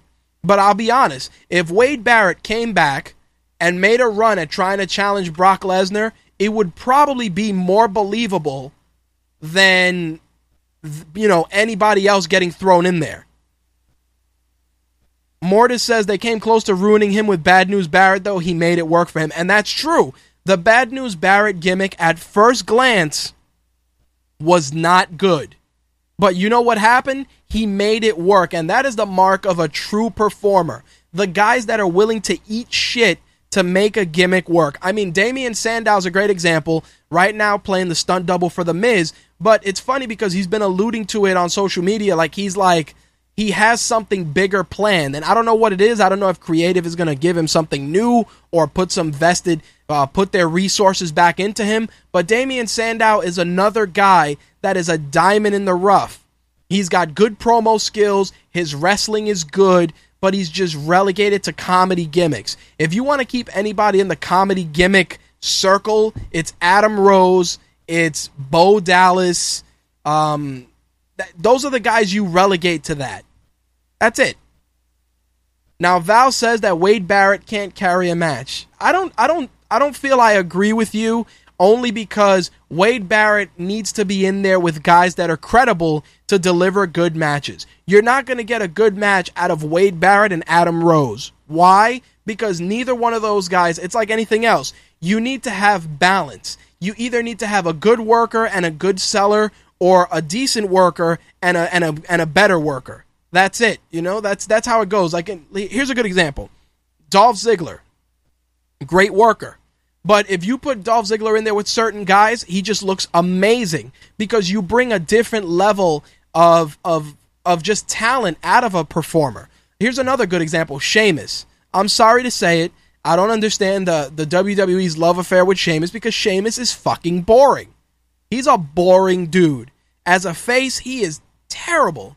As a heel, he's pretty good. But again, he's another guy who his only selling point is that he's pretty much the same color as this business card, and he's a ginger. That's it.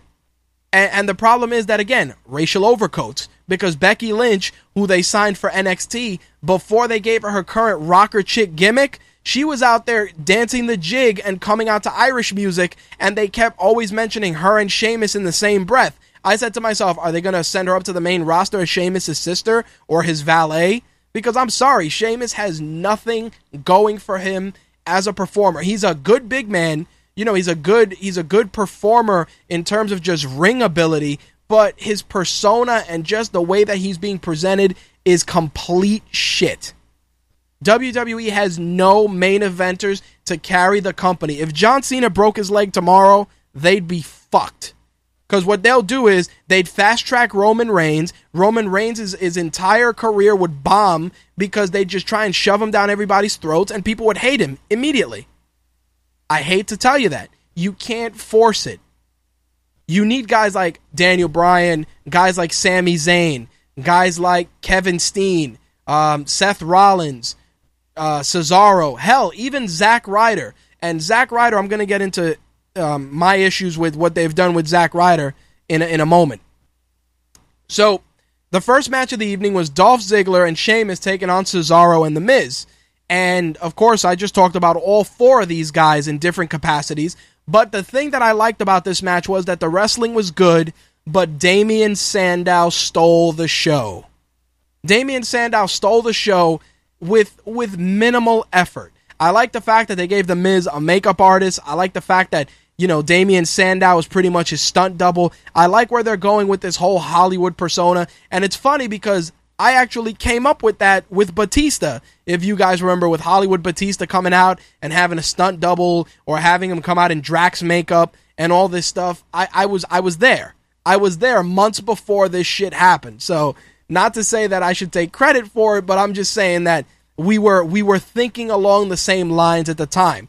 And the beauty of this entire match was that the wrestling wasn't terrible, but it was the little things that made it work. I like that Damien Sandow took off his coat. He said action, you know, like if he was coming into the scene, and then he ate the finisher, which was just completely silly. And of course, Miz stealing the victory with the skull-crushing finale. A lot of good storytelling, a lot of little things that made that match work. And looking at all four of these performers, they each have something to offer in a different capacity. But I will say this. Your bona fide main eventers in that entire match are Cesaro and Dolph Ziggler. Sheamus and The Miz should really carry the mid-card. Like, I like The Miz being in the IC title picture or the US title picture because he's able to bring something to that level, to that mid-card. The Miz's champion is only beneficial if you really invest a lot of energy into it and you give him a better finisher. Because that skull-crushing finale, which is pretty much the equivalent of Jeff Jarrett's stroke, is terrible. And his use of the figure four, while it's nice to see, has done nothing for his character. Just little things I gotta put out there. So, we get some Nikki Bella promos throughout the evening. And, they were, without a doubt, some of the worst things I've ever seen. I'm sorry to tell you guys, but nothing about this feud with the Bellas has done anything to make me like them more. And you know what's crazy? That here's the thing, both ladies they did improve in the ring. They weren't terrible. But I will say this, the fact that Brie Bella did not look comfortable with Stephanie McMahon in the ring, and Stephanie McMahon hadn't wrestled in 10 years, and Stephanie McMahon looked like a better performer out there. It's just something that I feel is just, they're forcing this feud into like a really weird, they're forcing it into a really weird territory involving the Divas champion and all this stuff, and I'll get into that a little later, but I just felt that seeing that throughout the night, oh, my sister took my boyfriend from me, and, I never told anyone that. It's like, ugh, you never told anyone you knew how to cut a promo either, and you still can't. Get out of here. But, again, we'll go into that a little later. We get a match with Layla, Summer Rae, and Cameron, and they were taking on Rosa Mendez. Who the fuck else was in that match? Pretty much the entire cast of Total Divas taking on the chicks that may or may not be in a season of Total Divas in the near future. The match was a complete clusterfuck, and it was terrible. It was terrible. Other than Naomi getting her spot in, the match was just god-awful. It really was. It was terrible. So, let's move into the tag team of Destination XL, the Big Show and Mark Henry taking on the Wyatts. I really don't understand how you can continuously bury the Wyatts every week. As much as I think that the Big Show and Mark Henry would make a good tag team, I do feel that there's no necessity to derail the Wyatts at this point. I like the way they did it this week because it was a DQ ending. It didn't hurt anybody, but the damage was done in that 6-man tag match with John Cena last week. It wasn't a terrible match. It was a little slow, a little methodical, but it worked, but it's not what the Wyatts should be doing. The Wyatts should be holding the tag team titles hostage. They shouldn't even win the titles. They should just come into a match, steal the titles, and that's it. They should just be a disruption in the tag team division. They should just be a group of guys that have no agendas other than cause chaos and mass destruction. That's what they need to be. Instead, they're relegated to playing second banana to guys like John Cena, Big Show, and Mark Henry instead of utilizing them for the anti-heroes that they are. I continue to stress this. Guys like Bray Wyatt and the Wyatt family are very, very important to this new generation of WWE. They're important to this new generation of WWE fans because the fans are more educated. Let the fans pick who they root for and who the fans boo, instead of just trying to really manipulate them, because as much as we cheer and boo the way we feel, the company is still manipulating us anyway with different things. But still, don't take guys like the Wyatts and turn them into caricatures of themselves after having them be such a strong force the last couple of months. It's not doing those guys any favors. And I hate to say it, it's just poorly done. So, Curtis Axel took on Jack Swagger in what was pretty much a glorified squash, and I feel bad for Curtis Axel because as soon as you lose Ryback, Curtis Axel becomes glorified jobber fodder. The only decent thing that came out of it was the fact that Bo Dallas actually had a decent segment. I'm not a fan of Bo Dallas as a whole, but I think that it was probably one of the strongest showings. Now, do I think a feud with him and Jack Swagger is gonna light the ring on fire? Not in the least. But I think it's a decent stopgap after that Rusev feud pretty much just fell apart. Now, taking a guy like Mark Henry and the Big Show and trying to put him in the tag team picture, and then on top of that, throwing Mark Henry into this feud with Rusev, there's just too many moving parts and not enough focus where it needs to be. Like Jack Swagger, you have this guy, the crowd is into him, they're into the We the People chant. You need to kind of capitalize on that, and you need to do a long-term program with Rusev at this point. Rusev and Mark Henry, you're obviously going to put Rusev over, and the problem with that is that, again, it hurts Mark Henry's stock. With Swagger and Rusev, even if Jack Swagger were to lose in the feud on a different level, in the sense that, like right now, he lost that submission match, but he passed out. He didn't lose clean. And then the other match that he had with Rusev ended with pretty much the ref stopping the match. There's a good story there. There's the whole U.S. versus Russia, the patriotic hero, the Zeb Coulter delivering great promos. There's so much more that could be done, but instead you toss Jack Swagger into a feud with Bo Dallas, who, yeah, I understand that he's got his little Bo Leaf catchphrase and people are into that shit, but it's not something that's it's almost like a step back putting Swagger in a feud with Bo Dallas at this point. At this point, Bo Dallas feuding with anybody that's not a lower card guy isn't doing him any favors, because everybody else that they put him in there with, it just looks silly. That's all I'm saying. Slick says Bray Wyatt has the most positive crowd reaction in the WWE right now. I can agree with that statement 100%. Definitely could. So, I want to talk about this Titus O'Neil-Adam Rose match for a couple of reasons. Number one, it was completely out of left field, and then you had the Rabbit attack Heath Slater, which I guarantee you guys is going to lead to Adam Rose and the Bunny versus Slater Gator. It's going to happen. Now, the only thing I can hope for is that you unmask the Bunny, and it's somebody who's going to be in a tag team with Adam Rose. Otherwise, it's just a piss-poor segment that does nothing for anybody involved. I swear, the Rabbit better be Zack Ryder or somebody of note. Otherwise, this entire exercise is going to be worth donut. Donut. That's what it's going to be worth. Because you take Slater Gator, they're mildly engaging. They're not terrible. But if you're not doing anything with them of substance, then they're just going to take up space. Which leads me to Zack Ryder and Rusev.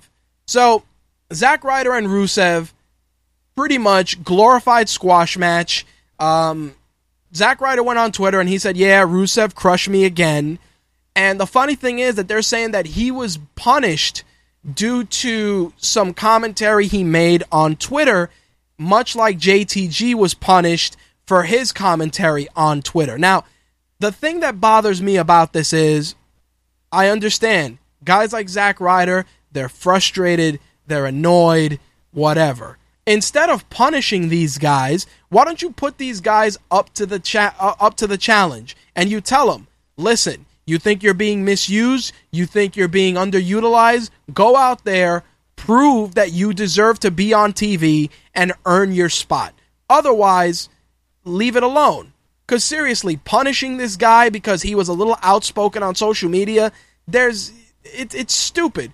What does that gain? He's already been destroyed by Rusev before, so what's any different about putting him out there now? The minute I saw this match, I said to myself, what did Zack Ryder say that got him put in this match? Because think about it, every guy that Rusev has beat, you rarely see him in the ring with them, especially if he squashed them already. It just doesn't happen. You don't see him in the ring with R-Truth again, or Xavier Woods, or any of these guys. No, you don't see that. He just moves along. But yet, Zack Ryder gets to be the recipient of an ass whooping. Why? Because he's pissed off about his spot? I'm sorry to say, but WWE Creative, Zack Ryder has a right to be pissed off. The guy created his own persona on YouTube. He made it work. He had some of the highest views on YouTube to date. On top of that, the crowd was into it. He was over. Hell, he was pretty much main eventing with John Cena during that entire Kane debacle. Like you had a stamp of approval on Zack Ryder, and all of a sudden, because you weren't the vehicle that made him successful, you decide that it wasn't worth investing energy into him. It's crazy to me. Because Zack Ryder, his wrestling is good, it's pretty passable, the crowd is still moderately into his gimmick, but instead you send him out there to be squashed by Rusev, who, by the way, for as impressive as he's been, the minute Rusev loses, if Creative doesn't know what to do with him, he's gonna suck. The minute that Rusev loses, any momentum you have, you're gonna need to do something massive to make it work. Otherwise, he's just gonna be another foreign heel who just takes up space. That's it. See, if you remember, when Umaga was being managed by Armando Estrada, he was on a tear through the company. Then he met John Cena. Of course, Umaga did lose, but even afterwards, he was still a threat. He was still in the title picture for the foreseeable future. It wasn't until afterwards, that obviously after he passed away, that I put two and two together and I said, you know what? Umaga probably would have become champion at some point. That's the problem. A guy like Rusev, you're going to build him up and build him up and build him up. Then he's going to run into the wall that is John Cena, and then he's going to lose. Now, I'm going to give you guys a crazy idea. And either you're going to say, Rich, you're insane and full of shit, or you're going to say, hey, that would work. All right. Bear with me. Stick with me a moment. Let's think about this. John Cena loses at Night of Champions. Paul Heyman is out celebrating with Brock Lesnar, talking about that the WWE has no one left to challenge him. They have no one left to stop the one in 21-1. All of a sudden, Lana comes out with Rusev. Now, a couple of things can happen here. You can make Brock Lesnar a face without even trying. That's number one. Number two, you would give Brock Lesnar a guy that is on a tear, and even if Rusev loses to Brock Lesnar, it does him well to work with a guy like Brock Lesnar because it's something we haven't seen. I'm serious. Think about it. Paul Heyman's out there. Let's be realistic. Nobody's going to challenge Brock Lesnar that can believably look like they can beat him. It's not going to be Jack Swagger. I hate to break it to you. It's not going to be Seth Rollins because they're not going to want to derail Rollins. Cesaro would be a great choice, but management has dropped the ball. But Rusev would be good because in that match, Brock Lesnar could be the face without even being a face. Because Rusev could come out and Lana can be like, you talk about the beast incarnate, blah, blah, blah. He's never fought a guy like Rusev, etc., etc., etc. And you can get a good strong style match. Excuse me. You can get a good strong style match without even trying. And yes, Rusev will have to lose. But at least losing to Brock Lesnar would hurt his stock less than losing to John Cena, because at the end of the day, most of the guys that get in the ring with John Cena lose anyway. That's all I'm saying. I will say, though, that Zack Ryder punishing the guy for being a little outspoken, instead of punishing him for that, you should put him out there and make him earn his spot. Instead of just, we're just going to get you jobbed out. It's craziness. The only good thing was, Mark Henry comes out, talks about opening the international wing for the Hall of Pain. I definitely think that's going to be a good match between him and Rusev, just because it's going to be a strong style, hard-hitting match, and obviously he's going to beat Mark Henry, and it's going to raise his stock a little more, but I don't have a problem with the feud. I just feel that Mark Henry's being pulled in too many directions. That's all. So, let's talk about Stephanie McMahon coming out, Nikki Bella coming out, Brie Bella coming out, all of a sudden, I hate you, blah, blah, blah. And then AJ comes out. So AJ coming out and interrupting the segment was fantastic. It was very good because she saved us from that terrible, terrible diarrhea that was on our screen. Seriously, that entire exchange between the Bellas and Stephanie McMahon was cringe-worthy. But bringing AJ into the mix added a level of intrigue for a couple of reasons. AJ comes out, gets in the boss lady's face. Then you have, Nikki Bella in there, Brie Bella in there, and then Paige comes out, she gets involved. A lot of interesting things came out of this. Number one, we didn't have to endure any more of the Bellas talking, which was great. But the other interesting thing is that you have a potential fatal four-way for the Divas Championship, and here's a crazy notion. I have a nagging suspicion that Stephanie McMahon may try to compete for the Divas title. It just felt very weird, that entire exchange, but I wouldn't be shocked if it happened. Even if it happened to the degree that Nikki Bella would help her win so that she could get the title, and thus Nikki Bella would screw Brie out of getting the title in the process. I could see that happening, but I liked the way things kind of started taking shape, even if it was at the expense of those stupid video packages with Nikki Bella throughout the evening. I did like what was there and what was being teased. I felt that there was definitely something there, and it might be good, but it could also be very, very bad. I'm going to reserve judgment for the time being until next week, and we kind of see how this takes shape. Because seriously, we could get a fatal 4-way, or we can get Stephanie McMahon wrestling actively. Not all the time, but on a decent basis. And honestly, I think it's interesting to see, because right now the Divas division is segregated into two types of divas. Total Divas, everybody else. I understand you got your whole focus on Total Divas, but everybody else is what performs on a weekly basis that people tune in for. I sincerely doubt that anyone's tuning in for Rosa Mendez, Summer Rae, and Layla. I hate to break it to you, it's not happening. Simple as that. Anyway, Jimmy Uso took on Goldust in a very, very solid match. I really do like where they're going with heel Goldust and heel Goldust and heel Stardust. There's definitely something there. I like it. I like where they're going with it. I just hope that if you're going to put the belts on Goldust and Stardust, that you give them a fairly decent run, because I think that they're a unique tag team that the crowd is kind of into, and you could have a lot of fun with, but don't make it flash in the pan where they beat the Usos and then a month later they get the belts back. Don't do it, because it's going to hurt both teams in the long run. I will say that the Usos have become popular in such a way that they don't even need the belts anymore, and as soon as they come out, people are going to be into them anyway. Like, kids like their entrance, the face paint is cool, doing the Siba Tao before they come out.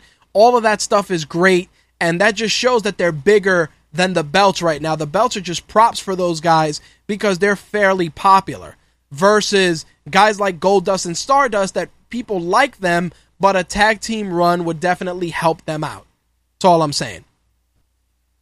So our last match of the evening, of course, Kane, Randy Orton, Seth Rollins, Roman Reigns, John Cena, and Chris Jericho. Again, I didn't like that this was pretty much Super Cena all the way. I also didn't like the fact that Seth Rollins was made to look like a bitch to close it out.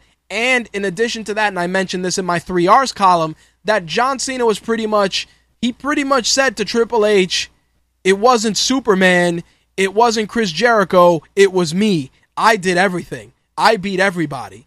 I didn't like it because you just really made Roman Reigns and Chris Jericho an afterthought, even though they were on equal footing with John Cena prior to the match. In addition to that, I really didn't like that Seth Rollins pretty much got bitched out at the end of that match, because if you're going to do anything, do it to Kane, who, getting bitched out or not bitched out doesn't hurt him in any way. You have a guy that's a future WWE champion with a Money in the Bank briefcase, and instead of trying to do right by him, you got him out there getting just played every week when John Cena's involved. And again, this goes back to something I wanted to talk about last week. Vince McMahon is pretty much in charge of John Cena's booking, because he feels that Cena is weak. He doesn't want Cena to look weak after the loss to Brock Lesnar. You got your ass kicked. You're supposed to look weak. On the contrary, I would have kept Cena off of TV until a week before Night of Champions, as he rested and recuperated from his injuries sustained in the match with Brock Lesnar. I would have done that, brought him back the week before, allowed him some TV time, involved him a little bit, and then have him go in there, lose to Brock Lesnar, and then have them say, you know what, John Cena hadn't fully recovered from his injuries, but he went out there, he had a gutsy performance, but Brock Lesnar was just too much. And then you take that opportunity to write Cena off of TV and move the angles forward without him for at least 3 months. And then when John Cena comes back, you get the big pop, the crowd is into it, everyone's excited, and nobody hates John Cena anymore. On the contrary, we're at the stage right now where, no pun intended, we've seen enough. Everybody's tired of John Cena. Everybody. From the oldest fan to the youngest fan, we're tired of the shit because he's treading water. He's doing nothing of substance. So write him off. That's it. Write him off. Even if you write him off, like I said, for a month or two, even 3 months, and that's a stretch. But maybe you write him off until Survivor Series. Then you bring him back as one of the participants in a traditional Survivor Series match. That way he's well rested. You can put the focus on some other guys, and that's it. Instead, you have him out there. You're trying to make him this larger than life character, and you're sacrificing all your up and coming future performers to put Cena over. Cena doesn't need to be put over. He's established as it is. And I see that Isaiah saying, I still love him, LOL. And you know what? I like that you say that, and I respect you for being a fan through thick and thin. But honestly, and you can answer this honestly, don't you think that keeping Cena off of TV to sell Brock Lesnar's beating is the right thing to do? As a fan of John Cena, don't you think it's the right thing to do, Isaiah? Seriously. Answer me that. As a fan, don't you think that the overall product is more important than putting over one guy? I'm curious to see, and I look forward to your response. So definitely share it when you get a chance. But overall, Raw wasn't terrible. It wasn't bad, but it wasn't terrible. Terrible was last week. This week, mediocre. Not shitty, but not mediocre. I mean, not shitty, but mediocre, I should say. That's it. I mean, like I said, take a moment, create a new star, even two, and then take the opportunity to build those new talents. Think about it. Daniel Bryan, let's be realistic. If he comes back before 2014 is over, it would be a shock. It would be a shock to all parties involved if Daniel Bryan comes back before 2014 is over. So think about it. Instead of worrying about Daniel Bryan, think about, moving up Cesaro, pushing him. Maybe Adrian Neville if he loses the belt at NXT TakeOver. You bring him up. You start grooming him for the main event. You start investing more energy into Ambrose. You start investing more energy into Rollins. Because the Randy Ortons, the Kanes, the John Cenas, the Mark Henrys, the Big Shows, the clock is running out for those guys. Guys like Mark Henry, if Mark Henry wrestles 2 more years, I would be shocked. And the Big Show, he's been ruined and derailed so terribly that to look at the Big Show as a viable contender at this point, it just doesn't work. So instead of doing that, build up what you got. You have good talent. You have over 6 hours of programming, not even counting the network. You got 3 hours on Raw, 2 hours on SmackDown is 5, and if you want to get even crazier, you got an hour of Superstars and an hour of main event. So you got 7 hours of television. You mean to tell me that in those 7 hours, you can't create a new star? You can't invest energy into putting over a guy like Cesaro, who's a great competitor and a great storyteller? Seriously. Even Ryback, as much as people shit on Ryback, when Ryback was at the top of the food chain, when he was getting all those massive pops, that's when you had yourself a guy that you could groom for the main event. Instead, you do the crazy heel turn, you make him a bully, even though you're doing an anti-bullying campaign, and you just derailed all that work you put into a guy who had the potential to at least be a main eventer for a couple of months. But, again, I digress. Let's talk a little bit about TNA this week. Now that TNA has switched to Wednesdays, I can actually talk about it at length, and it shocks me to say that TNA has been delivering consistently better wrestling over the last couple of weeks. I mean, all the shows in New York have been tremendous. Tremendous. And on top of that, even though the company's future is uncertain, their future on Spike TV is uncertain, the fact is that they have some solid performers out there. I want to talk about, even in the opening segment, you have your faction of Bobby Lashley, MVP, and Kenny King. They come out, they're talking shit.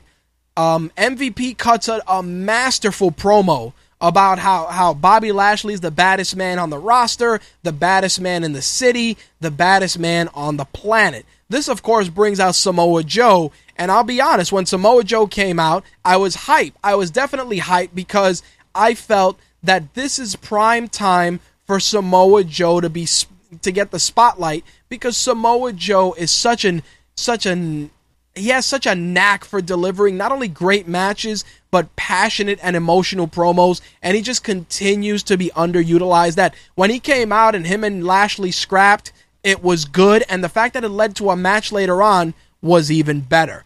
Definitely a great opening for TNA Impact, and again, taking advantage of a guy like Samoa Joe was the smartest thing they did to start the night.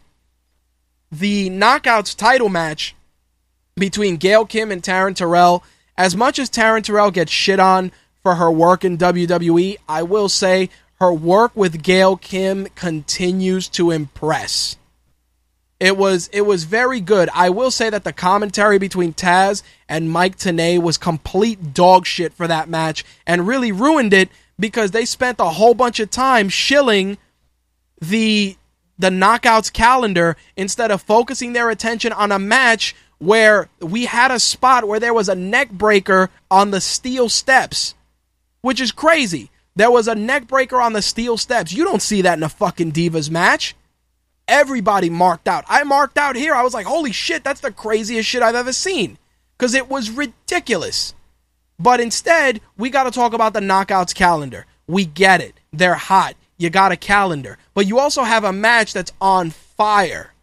It was great. It was a great match. And the fact that the crowd was chanting better than the Divas was amazing. If you want, do yourselves a favor, or Slick, if you get a chance, see if you could put up that match and put it in the chat room, only because I don't think I have my my picture-in-picture set up for that.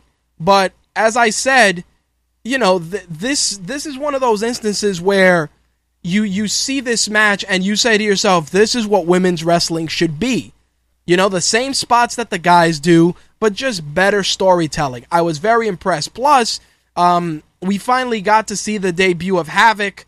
Havoc, of course, has a pretty big following on the independent scene, Jessica Havoc.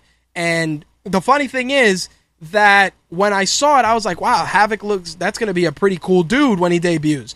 I didn't know it was her, and when I saw her come out post-match to beat up Gail Kim and Taryn Terrell, I was like, well, shit, that's pretty badass. Pretty badass-looking chick. She has a cool gas mask, just completely awesome looking. It was good. It was definitely a solid debut. It adds another face to the Knockouts division, which, considering that they got the beautiful people, Taryn Terrell, Gail Kim, her, they dropped the ball by letting ODB go, which is crazy. You know, you got to start building up that Knockouts division, and I think they got a pretty decent roster of women right now that they could take that to the next level. Anyway, we got some angle advancement with Ethan Carter III, Rockstar Spud, and Rhino.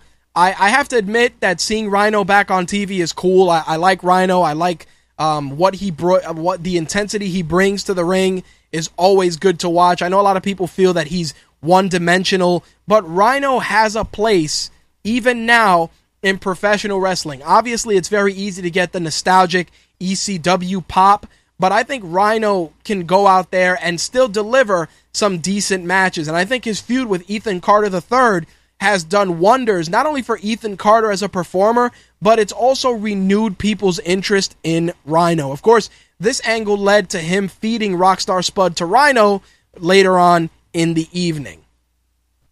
Our next tag team match, which I really liked, was Gunner and Sam Shaw taking on Bram and Magnus. Now, when Bram debuted in TNA, I'll admit I was not a fan. I felt that he was kind of lame, but he's grown on me because he's just such a crazy-looking dude. He always looks like the Wolfman when he's out there with Magnus. I like that they're going with the whole English hooligans, ass-whooping, ass-whooping dispensing vibe that they have, and I like that. I do think that Sam Shaw's character just seems so out of place right now that he might be a guy that needs to get repackaged. Him coming out there as like the crazy, semi-Dexter-ish, PTSD-having dude, it just doesn't work. It really doesn't work. Bram and Magnus, though, I honestly feel that the way they conduct themselves and the way they work, they would definitely make a great addition to the WWE roster, especially a guy like Magnus. Magnus has the look, the charisma, his mic work is good, and this is a guy that he debuted as a gladiator with a really shitty gimmick. Of course, Nick Aldis, who was Magnus, came from American Gladiators, but the initial gimmick that he had was just shit. And now that he's been in TNA for so long, he's got a title run under his belt, he's seasoned, he's had great runs with the tag team titles. I think a guy like Magnus in the WWE would definitely be worth seeing for sure. I mean, I know Bram used to be in the WWE, he got cut loose. Of course, he's married to Charlotte, or he dates Charlotte from NXT, and he actually was in her Ice Bucket Challenge, if I remember correctly. Anyway, Bram and Magnus are an incredible tag team together. I like the intensity they bring. I like just the wrestling that they deliver, but I do feel that Magnus would do pretty well in the WWE. Like I said, good-looking dude, well-spoken, had a TNA title run. And again, if you're trying to grow the WWE in the UK, you got a Wade Barrett already. I think a guy like Magnus would do well on that side of the roster. That's all I'm saying. So Val says Rhino is awesome. Period. He hasn't burned himself out. He spent a good amount of time out of the ring, and if he isn't rusty, could be good for TNA. I agree 100%.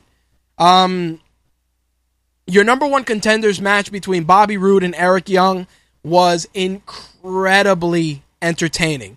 I liked a lot of the wrestling in there. I liked a lot of the spots that were done. And it's very easy for people to say, oh, Eric Young shouldn't even be in your main event with TNA. But you know what? The guy's been with the company from the beginning. I remember when he was part of Team Canada. I remember when he ran that crazy World Elite faction with Sean Daivari and all those guys in Homicide. Eric Young has been a staple in TNA from the beginning, and I think that rewarding him for his hard work and giving him an opportunity in the main event is okay. Again, it was a short-lived experiment, but it worked. I also feel that Bobby Roode is another just untapped talent that doesn't get enough credit because he has the complete package, good wrestling, good promo work, and he just has the right level of intensity to just look believable out there. Bobby Roode is another guy that if TNA were to cut him loose, he would fare pretty well in the WWE if he is written correctly. Just saying. Val says EY is a solid wrestler and his time as head of World Elite was too short-lived. I agree. I thought World Elite was at the top of the food chain during their run, and they cut that short real quick. But that's a separate thing. So, I want to talk about this number one contenders match for the X Division title because it's low-key, Homicide, Manic, DJZ, Tigre Uno, and Crazy Steve. Now, the reason I mention this is because these were the same guys that competed for a title opportunity 2 weeks ago. And I want to say, do you guys not have any more X Division guys? Do you not have any more? Because last time I checked, Robbie E competed in the X Division. You could put him in there for a little bit. You know, Kenny King was in the X Division. You could put him in there for a little bit. Like, it just feels like we're seeing the same recycled X Division matches every week, which is unfortunate because that is one of their most, that's TNA's premier attraction. And we're relegated to seeing the same 7 guys. And even though Homicide was the winner this week, and he gets a title opportunity against Samoa Joe, and don't get me wrong, I love Homicide. Homicide's a cool dude. I just feel that there's got to be more X Division guys out there. You cut guys loose like Alex Shelley, Chris Sabin, Petey Williams. You cut all these guys loose. You let all these guys leave, and now you're relegated to having the same matches every week with the same guys. The only good thing that came out of it was James Storm and the Great Sonata, which I liked because I like what they're doing with Sonata because I actually give a shit about his character now. I like that James Storm is like this evil Mr. Roper from Bruce Lee's Enter the Dragon mixed in with a little bit of Mr. Han from Enter the Dragon. Just a badass dude who has all these guys following his vision. I like that with Sonata. I like the fact that he was spitting out the mist. I like seeing Tajiri come back, which, by the way, is a huge blast from the past. And I liked that Storm and Sonata dragged Manik out, and Manik is going to be converted to, the ways of James Storm. I like that. I think James Storm being like the Gaijin manager and creating a stable of just international badass dudes is interesting. It's different. I mean, James Storm is a good wrestler, but seeing him as like this Gaijin manager with guys like the Great Sonata, maybe a guy like Manik, maybe you throw in one other guy for good measure, it's interesting and unique. And, bringing in Tajiri and adding him into the mix, Tajiri's a great addition if you want to go X Division, but he also is a great addition to this feud because I think you have Tajiri and Sonata and their history based on their Japanese promotion, and you also have just Austin Aries in there with a guy like James Storm, who, for as much as people don't like James Storm, he's another TNA original that when paired with the right guys, he delivers good matches. That's all I'm saying. As for Rhino and Rockstar Spud pretty much got murder, death, killed by Rhino, and EC3 walked out. So I have a feeling that this is probably going to be the end of the Rockstar Spud EC3 pairing. I'm curious, and I have a question, and maybe somebody can answer it for me. Rockstar Spud, when he debuted in TNA, he was young. He looked really young. He was really brash. He looked good out there. But he looks weird, like maybe he has facial paralysis or he suffered a stroke, something, It's terrible to say, but he just doesn't look the same. Can one of you guys maybe shed some light? Maybe I'm missing something. Did something happen to Rockstar Spud that he looks that way? Did he suffer a heart attack? Did something happen to him? I'm curious because his face looks really, really weird. So if anybody has any information on that, any of our fellow wrestlers on the independent scene that are familiar with his work or may know him, can you guys shed some light on that? Feel free to drop me a line, mtrhost@mytakeradio.com, or on our Facebook fan page. I'm curious as to what happened with him because he just doesn't look the same as when they showed him winning the TNA gut check. So I'm curious about that. Val says, hopefully they don't turn it into serotonin, i.e. it goes nowhere in a month. This is true, but let's hope for the best here. Anyway, we got our non-title champion versus champion match between Lashley and Samoa Joe, and obviously this was done to send Bobby Lashley into the Bellator event with a good, with a good lead and a victory. I do feel that the match with Samoa Joe was incredibly solid. I like that it had a lot of MMA elements, and I also like the fact that Samoa Joe helped tell a really good story and put Bobby Lashley over. Now, I do want to say this. I would like to see a long-term feud between Samoa Joe and Bobby Lashley because I think there's tremendous potential there for both guys. I think Bobby Lashley can benefit from working with Samoa Joe, and I also think that Samoa Joe getting a run with the TNA Championship is well-earned and well-deserved. That's all I'm saying. Anyway, that wraps up our TNA Impact discussion. Let's get into the week's wrestling news. First of all, I want to talk about the big story with Jake the Snake, who was hospitalized after being found unconscious. He was transferred to a Las Vegas hospital, and it seems that Jake the Snake, it wasn't drugs, it wasn't anything like that. So before anybody jumps on the drug bandwagon, I am pleased to report that, well, not pleased to report, but, I'm pleased to say that it was not drug-related. Jake the Snake was dealing with a double pneumonia, and DDP shared on Twitter that they also found a mass on Jake the Snake's skull. Now, they're still diagnosing that, and we don't know for sure if it's a tumor or anything malignant, but we do know that Jake the Snake was battling a double pneumonia. He was on a ventilator. It was reported earlier this evening that he was off the ventilator and is doing fairly well. I hope Jake the Snake makes a speedy recovery. I hate seeing superstars like him, legends like him, under the weather, because it's very easy to sit down and say, oh, it's the drugs or it's the alcohol, but That was not the case in this instance. It was just pneumonia. But again, I wish Jake the Snake a speedy recovery.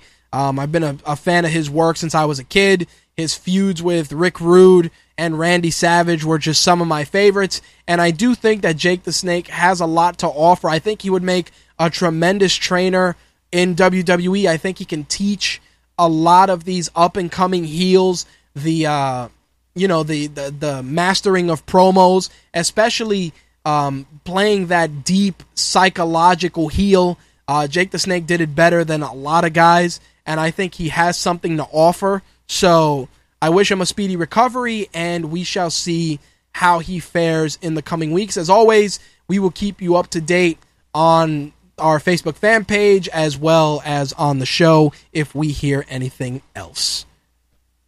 So, when I was talking about Raw, you know that I said that Naomi was back on television, and for those of you that were curious as to why Naomi's been off TV for so long, it's because she was still dealing with the injuries that she sustained from her orbital bone fracture. She actually had to get some minor surgery because she was still dealing with issues due to that orbital bone injury she sustained when she took that knee drop from Oksana a couple of months back. Definitely hoping that the surgery and any complications are behind her, because I do think that Naomi is a tremendous addition to the Divas roster, and I think she has a lot to offer the company, and I wouldn't doubt that she would probably become champion sooner rather than later.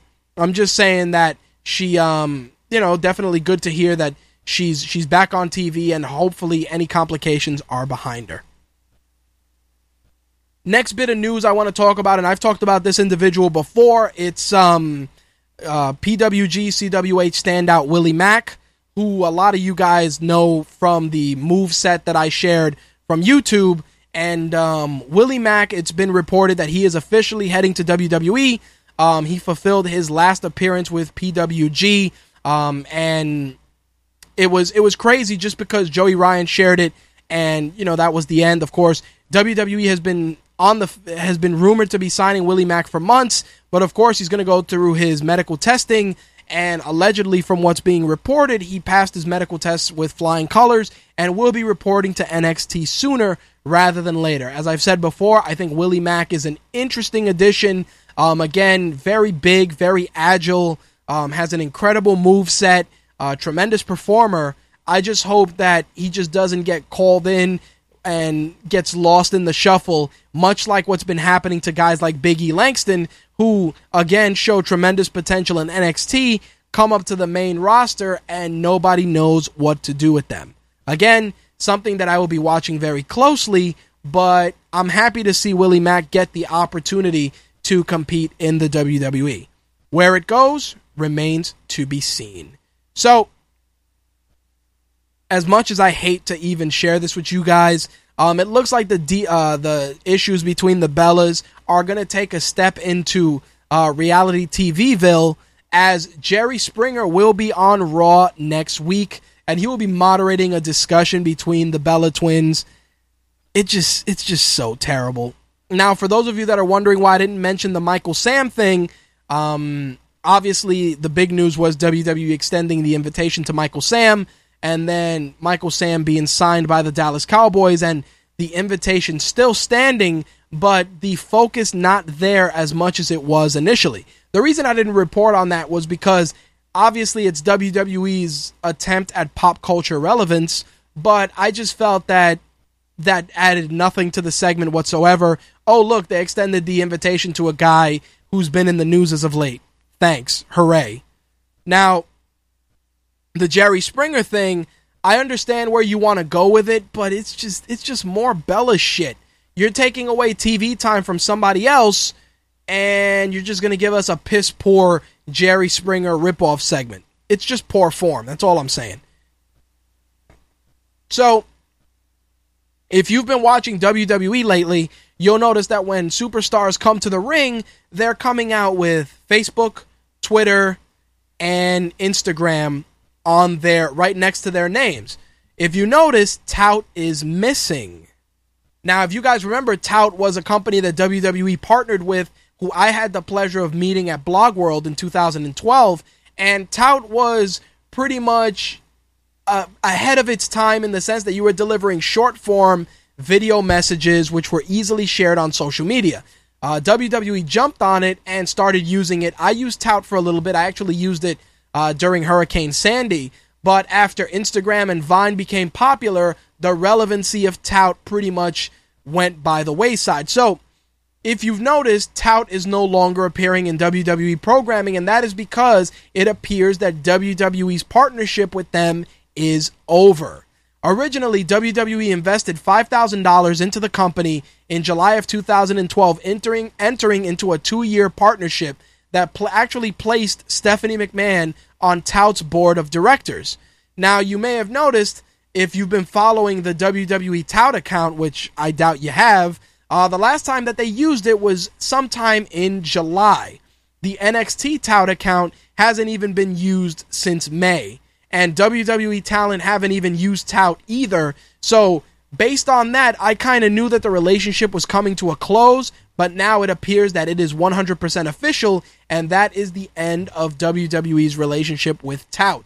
I think that WWE was ahead of the curve, aligning with a company like Tout, but when you have such juggernauts as Twitter and Facebook, if you start using obscure services like that, it really doesn't do anybody any favors because the bulk of your audience is relying on things like Twitter, Facebook, Instagram, even Pinterest. I mean, Pinterest is something that we use for My Take Radio and RageWorks, but it's a very, very unique social media platform because it's mostly just about sharing images and recipes and different things, and it has its place and it's cool, but it's not gonna vibe, it's not gonna connect with everyone like something like Instagram, which obviously now with the videos is really good. Vine, of course, which even though Vine I stopped using for quite some time because I use Instagram, Vine still has a place, much like Twitter and Facebook, but I think WWE is better served just utilizing the Twitter platform because it gives you real-time data and you have real-time engagement that you can actually use as part of your programming versus something like Facebook or Instagram is good too. I mean, Instagram is a great way to give people a glimpse into your superstars' lives and also just give fans a glimpse into WWE from another avenue, via another outlet. And in that respect, I think it's good. But I think that Twitter's probably the best relationship WWE has right now. All right, so I wanted to talk a little bit about Alberto Del Rio. Alberto Del Rio appeared on a press conference for AAA's Ring and Rockstars event, which is going to be happening sooner rather than later. And here's the funny thing. Alberto Del Rio appeared in this event at this press conference, and he pretty much stated that WWE's non-compete was thrown out. Now, this could probably be attributed to a couple of things. Obviously, Del Rio's situation with WWE on the grounds of racism and prejudice is something that is very, very, very, very sensitive. And I think that considering how WWE cut Del Rio loose, I think it was the right thing for them to probably throw out his non-compete, especially if he was only competing in Mexico, because after the stories that have come out about that incident with him, I do feel that they did Del Rio wrong. And if you were going to fire Del Rio, you should have fired the guy that made those racially insensitive comments as well. Otherwise, you suspend Del Rio, suspend the guy, and then bring him back. Either way, Del Rio will be involved with AAA. I believe he's going to be, he's going by a new name. He's going by El Patron. And he will be competing in a 6-man tag match or a trios match with La Parka and Mysticis, who used to be the original Sin Cara in WWE. They will be taking on El Hijo del Pedro Aguayo, Texano Jr., and they're going to be involved in that match for the September 14th show. Now, the funny thing is, I was watching Del Rio, and you can see he was happy. He had a lot of charisma. I gotta admit, I didn't want to punch. I didn't want to throw a shoe at the screen when he was on camera because I think it was the language barrier. I felt that he was comfortable. He felt good out there, just trying to promote his El Patron character. The crowd was into it. He had a really good response, and as much as I dislike Del Rio's run in the WWE and his persona in the WWE, it was refreshing to see that the guy had genuine enthusiasm in his work, working in AAA. It's unfortunate that it ended the way it ended, but I think if it was something where the performer is going to succeed more so in his home turf, then Del Rio definitely deserves that. There's a lot of rumors floating around that TNA's been reaching out to him. Of course, I'm not shocked because TNA tries to scoop up everybody with a decent buzz from WWE.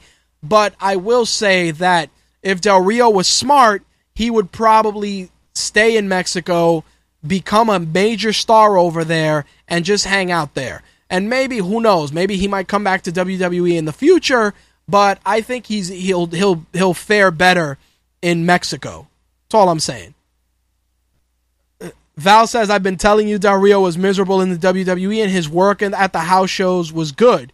WWE gimped him, which reflected in his work. You know what? I'll give Val the benefit of the doubt, and I'll say that he might be onto something. I just felt that Del Rio's character on TV was just so poorly done. Just Mexican JBL. It was shit.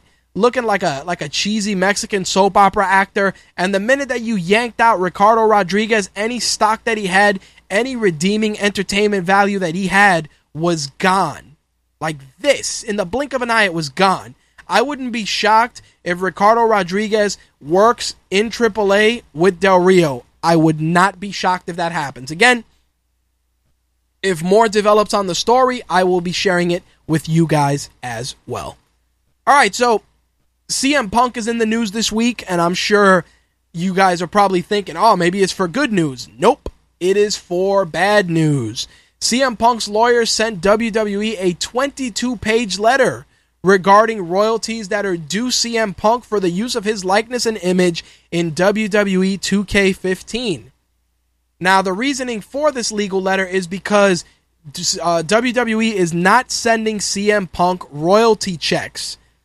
And the reason is because they feel that CM Punk breached his contract after he walked out on the company. Now, CM Punk's inclusion in the game is because the game was developed prior to him quitting wrestling, and there was too much work done in the game to leave him out. Now, of course, there's no real specifics as to whether it's going to be a legal warning or just a complaint, but it's very interesting because CM Punk has been relatively quiet, and WWE was paying his royalties, but then all of a sudden they stopped because of the rationale that they feel that he breached his contract. It's a very, very slippery slope because the argument could be made that WWE 2K15 was in development before he left. So take that for what it's worth. I do feel that it's a crazy yet valid argument. Because if CM Punk isn't with the company and they're using his likeness, then he should be paid. You know, he should be paid for that. But on the flip side, you did walk out on the company. So if you did walk out, did you breach your contract? Maybe. I don't know the specifics of WWE's contract structure, so I can't say for sure. But if you did breach, then they're not going to pay you. It's crazy. Val says, he did because he had 3 months left on his contract.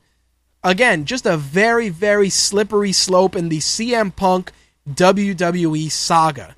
Now, where this 22-page letter leads, I couldn't tell you. Maybe it will lead to a showdown in court. Maybe it'll lead to WWE just paying out the royalties. Or maybe it'll just lead to them voiding out his contract, marking his fulfillment done, and just, paying him for likeness.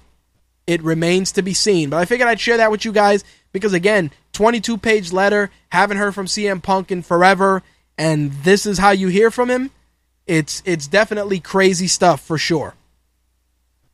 So, the last bit of wrestling news I want to wrap up with involves Vince Russo. Now, many of you know that Vince Russo was a factor in WWE's Attitude Era. He was involved in TNA. He was involved in WCW. Depending on what you say to fans, their reaction to Vince Russo is either admiration or genuine hatred. I fall into a category that's pretty much split because there were certain things that Vince Russo was involved in that were pretty cool, and then there were a lot of shitty things he was involved in as well. But in any event, Val says he's scum, but in any event, he actually wrote a very interesting open letter to Vince McMahon, Triple H, and Stephanie McMahon on his website. And the letter was pretty much offering advice on how to fix Monday Night Raw. So I want to share this with you guys because after reading it, it pains me to say that it made sense. Check this out. Dear Vince, Stephanie, and Hunter, first let me apologize for my rant last night on Russo on Raw. I'm Italian, I'm emotional, I'm sorry, I get that way sometimes. Come to think of it, you probably witnessed it firsthand in a galaxy far, far away many light years ago. The truth is, I hate to criticize Raw, I really do. Having been there and done that, I realize how difficult it is to come up with 2 hours of compelling content every week, let alone 3. The job is not easy, I understand that, and nobody can be criticized for trying and giving their best effort. Nobody. But the question I have to ask is what we see every Monday night honestly and truly your best effort? I just know that having worked with all 3 of you in the past, I don't think any of us would have been satisfied or even allowed last night's show to air in its final form. Are we seriously not better than that? What happened to our mantra during the Attitude Era when this week's show was going to be better than last week's? Remember that, Vince? Wow. All right. I don't know what it is. I don't know the structure because I'm not there, but nobody can tell me that with a bit more effort, you couldn't be doing better than what we the people are being exposed to every Monday night. Look, we all love wrestling. We're all huge fans of the WWE, and in all truthfulness, we want to like the show. But you just make it so difficult. Asking anybody to sit through 3 hours of what you're currently putting on the air is not only asking too much, but it's also unfair. Look, I'm not going to tell you what to do or how to do it. Who am I? All I'm asking is that you all ask each other, is this the best that World Wrestling Entertainment has to offer its fans? If the answer is yes, then I guess I've just overrated you. However, I think we all know that's not the answer. I don't think any of you can walk away from that building on Monday night honestly believing that you had just put your best foot forward. I don't believe that for a second. Right now you have an unbelievable talent roster, up and down from the first match to the main event, but the writing and producing of the show is just not serving them justice. Amen. You have to know that. What happened to the work ethic and the commitment that we all shared during the Attitude Era? What happened to that passion when we literally used to leave our own blood, sweat, and tears on that script that we wrote? If something didn't exceed our expectations, we were sick over it for days. I know I was. Vince, Stephanie, Triple H, yes. We will always be here no matter what. We support you and we support the WWE. But the truth is, we deserve better. And deep down inside, I know that you know that. With 1,000% sincerity, peace, your former head writer, Vince Russo. So, let me go into this a couple of different ways, and I'm looking at the clock. I know it's 1:30, and we still got 2 segments to go. But I want to say this. Vince Russo's letter, whether you think it's disingenuous, whether you think it's some poorly veiled shot at WWE, I hate to admit it, but what he felt is what I felt.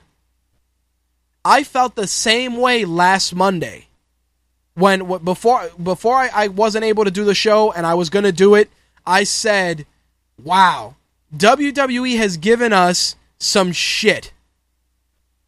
You know, but for all the rights that Vince Russo alluded to, there are shitty things he was responsible for, and that's fine. But I will say that what he said in that letter embodied what I as a fan feel. And I'll be honest when I tell you, we will never, ever get anything along the lines of the Attitude Era ever again. It's everybody that wishes that to be the case, I hate to break it to you, the shit's not happening.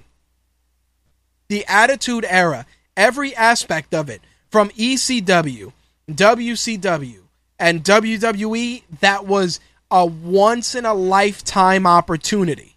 It was special.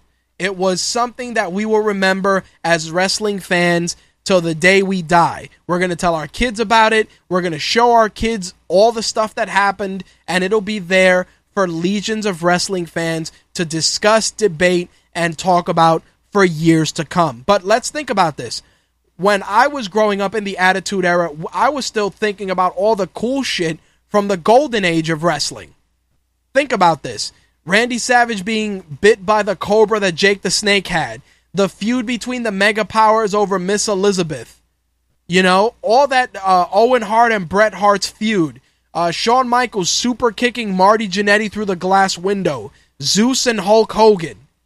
Sting and Ric Flair. You know, the Orient Express, the Killer Bees, Demolition, Legion of Doom, the Body Donnas. You know what I mean? Like, that was stuff that I was thinking about during the Attitude Era, because those were things that we weren't going to see again. Like, Hulk Hogan turning heel, that was a once-in-a-lifetime special moment.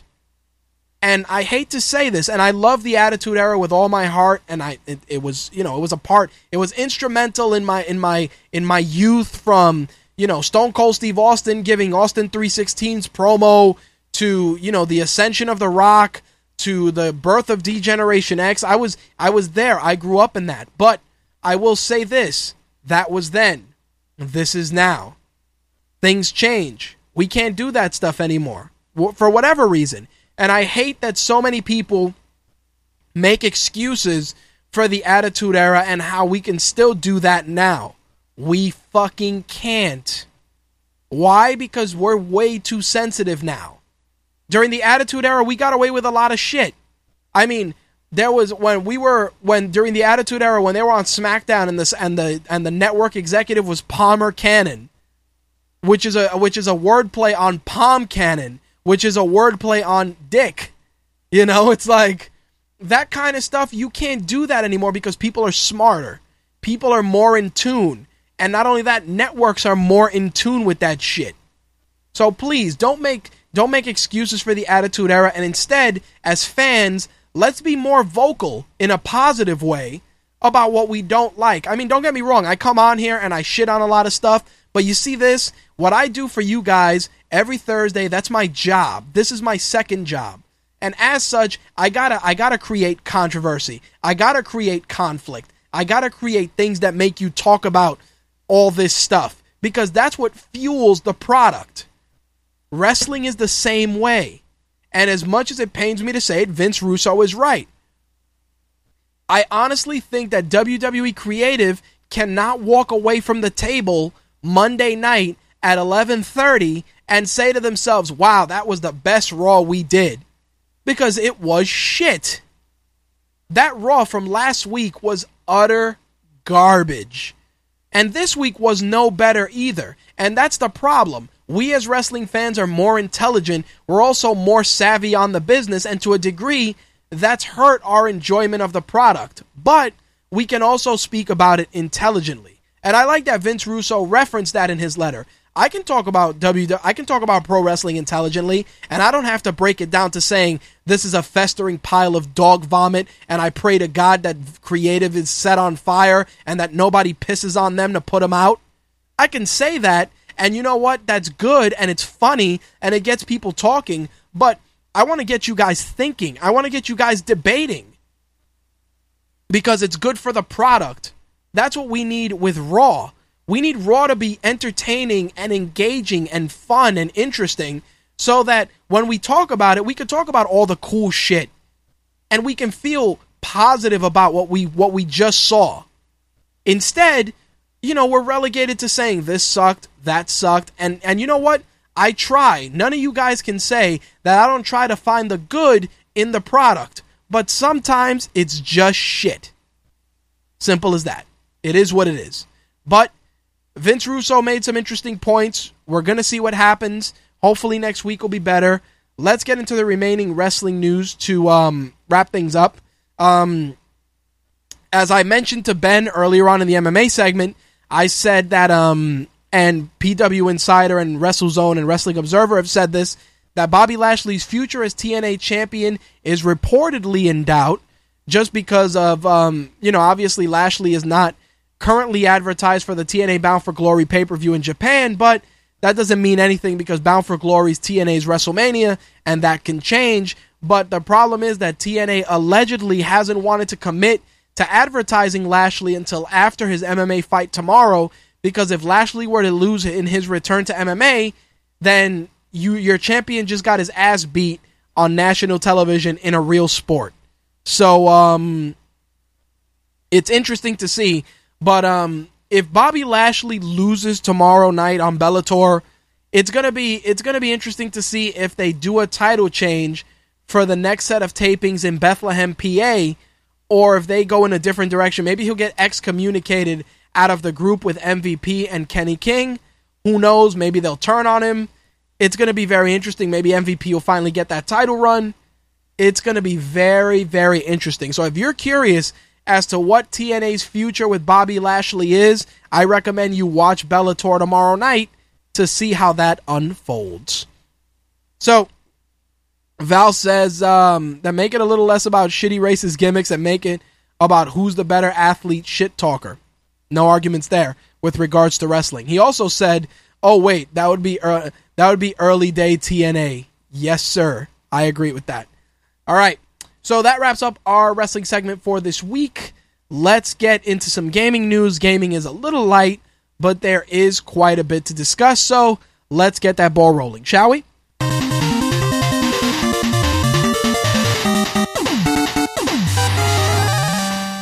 I know somebody asked me not too long ago why we haven't got a sponsor for the gaming segment, and I got no answer for you. But if you're interested in sponsoring My Take Radio's gaming segment, drop me a line, mtrhost@mytakeradio.com, and we can give you guys some advertising rates. Anyway, so this week's gaming news, let's go into the first thing, which is a new update for Watch Dogs, which has a lot of fixes and enhancements, new single-player features, new multiplayer features, including the ability to hack your friends. They also fixed a lot of single-player bugs as well, and it's pretty good. The patch, of course, is available across all platforms currently, and I know a lot of the stuff people were really looking for, increased player reticle radius, button cycling, a lot of that stuff people were complaining about, and a lot of it has been fixed. The hacking of your friends was something that as soon as it was announced, I saw people on Facebook and Twitter talking about it quite a bit.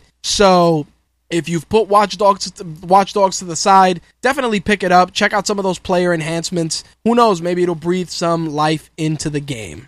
The other thing I wanted to talk about, and this was something that I wasn't able to talk about in detail last week, was Twitch's acquisition by Amazon. Amazon purchased Twitch for $970 million.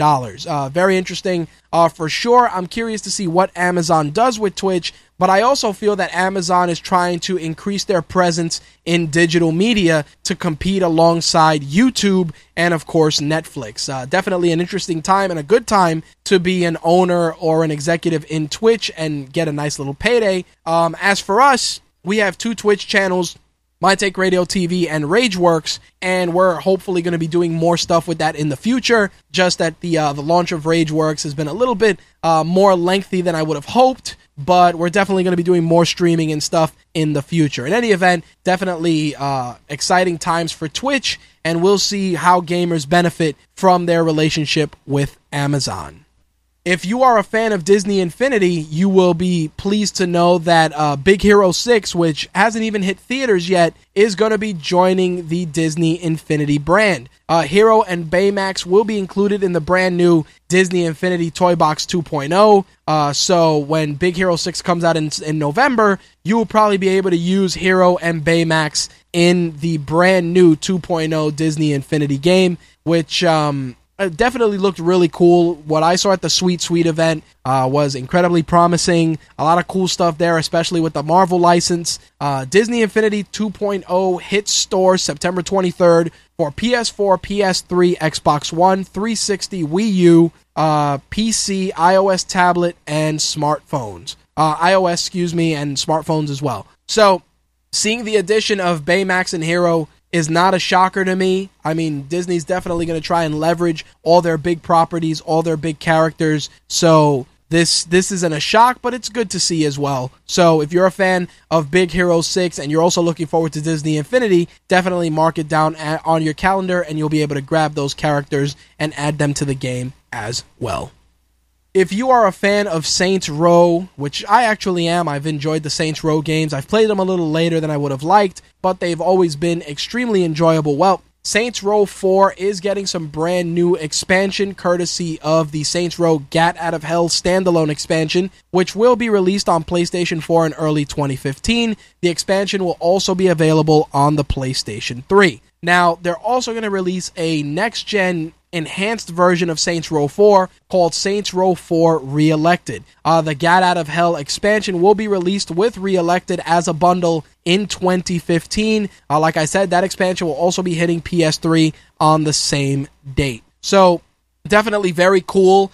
Johnny Gat and Kinsey Kensington are pretty much, they get sucked in, the boss from the Saints gets sucked into hell, and Johnny Gat and Kinsey Kensington have to go into hell to rescue him. You'll be able to play as Johnny Gat and Kinsey Kensington for the first time in the franchise. It looks very cool. The trailer was pretty awesome. I will be sharing that trailer on RageWorks.net for you guys to check out. Definitely looking forward to it myself. Like I said, I've enjoyed the Saints Row games. They're very fun. For those of you that feel they're a straight GTA ripoff, just approach it with an open mind. Like I said, it's a very fun game, and I'm definitely going to be checking it out. I've been playing them on Xbox 360, so I'm hoping that the remastered expansions and the remastered versions of the game appear on Xbox 360 or Xbox One, just because I've played the other games on there, and I'm curious to see if those previous saves and achievements affect the game in any way. Again, the Saints Row Re-Elected bundle arrives January 27th, 2015,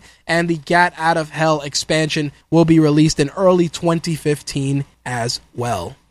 Another game that's a lot of people speak so highly of that I never got a chance to play was State of Decay. And it looks like State of Decay will be heading to consoles, being Xbox One first. They're getting a Year 1 Survival Edition. And Microsoft and Undead Labs announced that they will be releasing that on the Xbox One in the spring. The latest version, the brand new version, will include a retail edition of the game, which will include enhanced animations and effects, as well as Breakdown and Lifeline DLC expansions, new mission types, and a bunch of other as yet unannounced new material. So there you have it. The game hit Xbox 360 in June, and then it jumped to Steam in September. Again, it's a game that a lot of people spoke highly of. I never got a chance to check it out, but maybe I'll finally get a chance to play it on Xbox One. If not, like I said, Xbox 360 has it, and Steam has it as well. But next-gen gamers, mark it down on your calendars. Early spring 2015, State of Decay Year 1 Survival Edition will be arriving on the Xbox One. Dark Helmet, first Saints Row was a GTA clone, later Saints Rows got more comical. Absolutely, I agree. I mean, you know, it's just a welcome alternative to GTA. It's a fun game. It has its own merits and it has its own pros and cons, but they've always been enjoyable games to me. So I know that there's a big argument from GTA purists that Volition ripped off GTA, but I think Saints Row has developed into its own identity, and like I said, it's a fun game, so I'm curious to see what they do with the Gat Out of Hell expansion pack. Alright, so if you've been playing Watch Dogs, and I know Slick has in particular, you'll want to note that there is a brand new piece of DLC heading your way called the Bad Blood expansion, and that will be arriving September 23rd. If you're a Season Pass owner, or September 30th if you do not have a Season Pass. The expansion pack will add 10 missions that will take place across new and pre-existing areas in Chicago. You're also going to get a new randomly generated street sweep contracts, which of course are going to let you battle gangs in Chicago on your own or in co-op gameplay as well. Of course, it's set up just after the conclusion of the single-player campaign and focuses on the T-Bone character who, just before he leaves Chicago, a friend calls him and T-Bone gets back into the mix. So there you have it. Mark it down on your calendar, September 23rd for the Bad Blood expansion for Watch Dogs. So before we close things out, Nintendo released some brand new Nintendo Direct video footage for Bayonetta 2 on the Wii U. Of course, Bayonetta 2 is a Wii U exclusive hitting stores October 24th, and you're going to get some alternate costume skin options, much like the original Bayonetta game. You'll be able to dress Bayonetta as Princess Peach, Daisy, Link, and Samus Aran. So if you are a fan of the Bayonetta series and you're looking forward to it, mark October 24th down on the Wii U, and you will be able to pick it up on your Wii U console. I'm hoping Bayonetta makes the jump to other consoles in the near future, not because I don't want to get a Wii U, but just because I did feel that Bayonetta was an extremely enjoyable game, and I don't want to buy a console just to play it, so hopefully it will get a multi-platform release later on down the road. Slick says that T-Bone is a maniac, and Dark Helmet says Saints Row 4 with the aliens and the Matrix feel was crazy. Slick then adds, fuck Saints Row, and then Slick says there are tons of other reasons to get a Wii U. Slick, I do not disagree, but I got two brand new consoles that I haven't been able to play as much as I would like, and getting a third will not do me any favors. Don't get me wrong, the Wii U has a bunch of games I want, Mario Kart, the Mario games, Donkey Kong Country, the Octopus fucking shooting game that I saw at E3, which was tremendous, Bayonetta 2, there's games I want. There's definitely games I want. I just can't fucking do it. I can't. Not yet. Maybe for Christmas. I know that my younger sister wants a Wii U as well, so maybe she'll get one, and then I can sneak downstairs and play it a little bit. But if not, maybe I'll grab a Wii U myself after the holidays, once a couple of more games are out that I can mess with, and maybe once I'm able to get some more scheduling so I can play games on a more consistent basis. But I do agree there's a lot of reasons to get a Wii U now, a lot of resurgence for the console, so we'll see what happens. But for the time being, I got to invest more energy into the 360, the Xbox One and the PS4. Anyway, with that wraps up the gaming news for this week. It was a pretty light week, as I said at the top of the show. And a quick reminder, My Take Radio will be switching to twice a week starting September 17th. The split will be as follows. Wednesday, September 17th, will be MMA and wrestling themed episode, and Thursday, September 18th, will be gaming and entertainment. We're going to probably throw a little bit of tech in there as well. All right, let's get into the week's entertainment news, because there is quite a bit to discuss, and we're probably going to be sprinting to the finish. Let's get to it.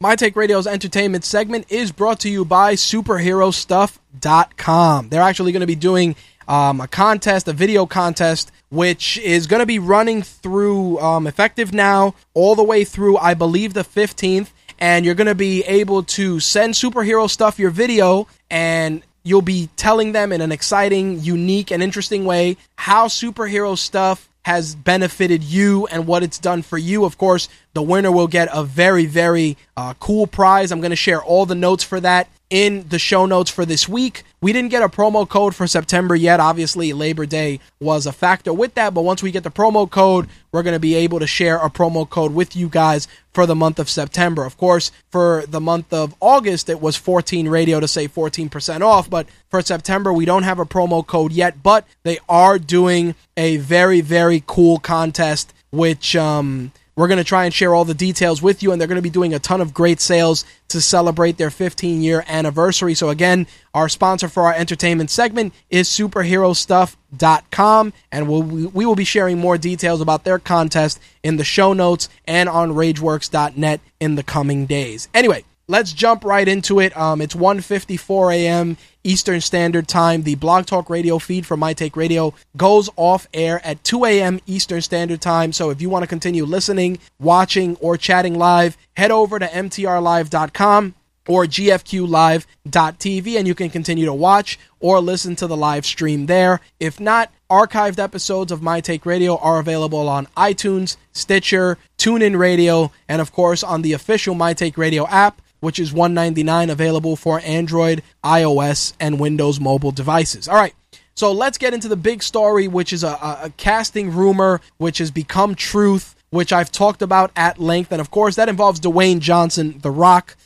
who is officially cast as Black Adam in the upcoming Shazam film from New Line. Now, for those of you unfamiliar with the Black Adam character, the Black Adam is an enemy of Shazam, and pretty much Teth Adam is similar in powers and abilities to Shazam, just of course evil or an anti-hero depending on how he's written, but very cool. Teth Adam of Kandak appeared in Marvel Family #1 in 1945. He's been a hero and a villain. Again, pretty much all his powers are comparable to Shazam. If you want to see Black Adam in action, I recommend you pick up Injustice or you check out Injustice to get a feel for the character, but there's so many great stories involving Black Adam. My only concern with this particular film is the fact that, #1, no writer, director, or release date is set. #2, they're not adding Shazam into the DC universe established by Batman and Superman in Dawn of Justice. So, the Zack Snyder established DC universe is not going to be involved in the Shazam film, which is fucking stupid because Shazam is a big part of the Justice League, especially now in DC's New 52. In addition to that, if you're going to create a film based on the Justice League, Shazam should be part of it. But no, this is the problem with DC's cinematic universe. It's the fact that Marvel is creating synergy across the board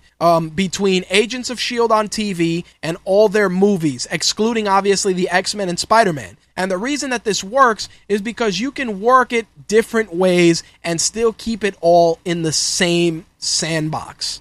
Marvel is doing, of course, Netflix series for Daredevil, Power Man, Jessica Jones, Iron Fist, and this is all leading to a Defenders Netflix show. But again, this is all existing in the main Marvel universe. DC has their television universe with Flash and Green Arrow. Now they're creating this other side of the story with Captain Marvel / Shazam and Black Adam, yet none of it is tying into what matters most, which is the cinematic universe that will lead to Justice League. And this is one of the things that has been pissing off DC fans, myself included, left and right. You have all these exciting projects, yet all of them are segregated. The only thing that shouldn't be in the same universe should be Gotham, and that's only because you're talking about young Bruce Wayne, and you're doing all this stuff, and it's different, and that's fine. But Arrow and the Flash should exist in the same... 90 seconds.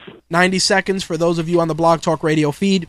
It should exist in the same universe. It's annoying as all hell. But I am curious to see The Rock playing Black Adam because he looks like him, he has the build, and he has the charisma to make the character work. All right, as I said, the Blog Talk Radio feed will go off air probably in about 60 seconds. You can continue listening, watching, chatting, and of course you can call in 60 seconds by heading over to MTR Live or gfqlive.tv. You can also continue listening to the audio stream via Mixler, mixler.com/MyTakeRadio. There's also a Mixler player on our Facebook fan page for Rageworks and our Facebook fan page for My Take Radio as well. All right, so this next bit of news on the Marvel side of things has been picking up some steam, and Collider actually added a little bit more fuel to the fire with the rumor that Joaquin Phoenix is in final negotiations to play Doctor Strange. Now, see, the Doctor Strange rumor is very interesting because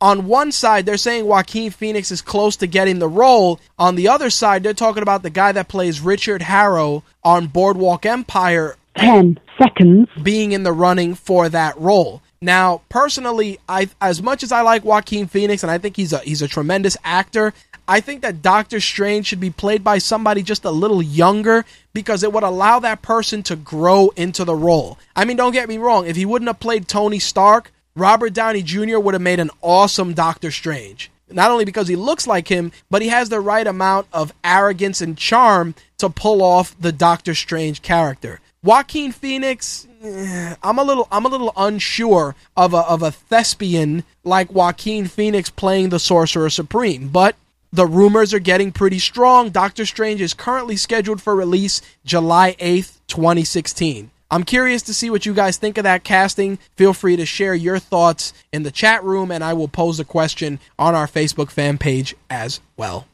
On the small screen side of things, I did want to talk a little bit about the Green Arrow series, which is getting more and more interesting by the second. The next character we're going to be seeing straight from the comics is the character of Carrie Cutter, who is the character Cupid. She's going to be played by Amy Gumenick, who was Mary Winchester in Supernatural. She also was on AMC's Turn.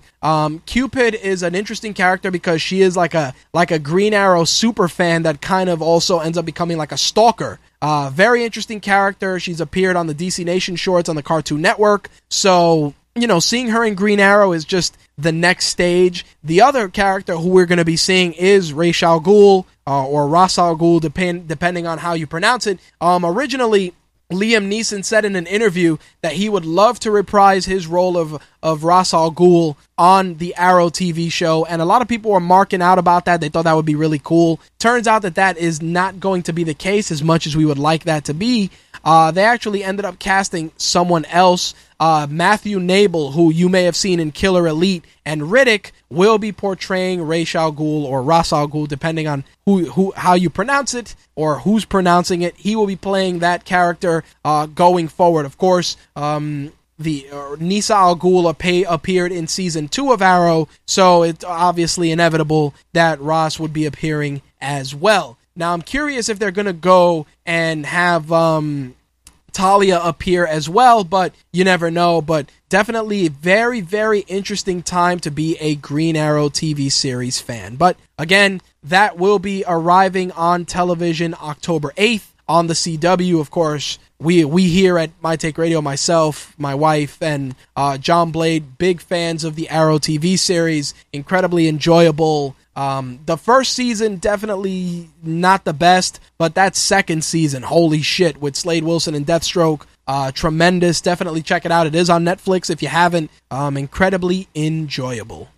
Now, the next bit of entertainment news I want to get into, and this is crazy, and it kind of falls into the what the fuck category, and this is a TV show that I got into a little late, and I was just so impressed and just so immersed in just the brutality and the gruesomeness, and that's NBC's Hannibal. Now, if you haven't watched it, Mads Mikkelsen, who played Le Chiffre in Casino Royale, plays Hannibal Lecter.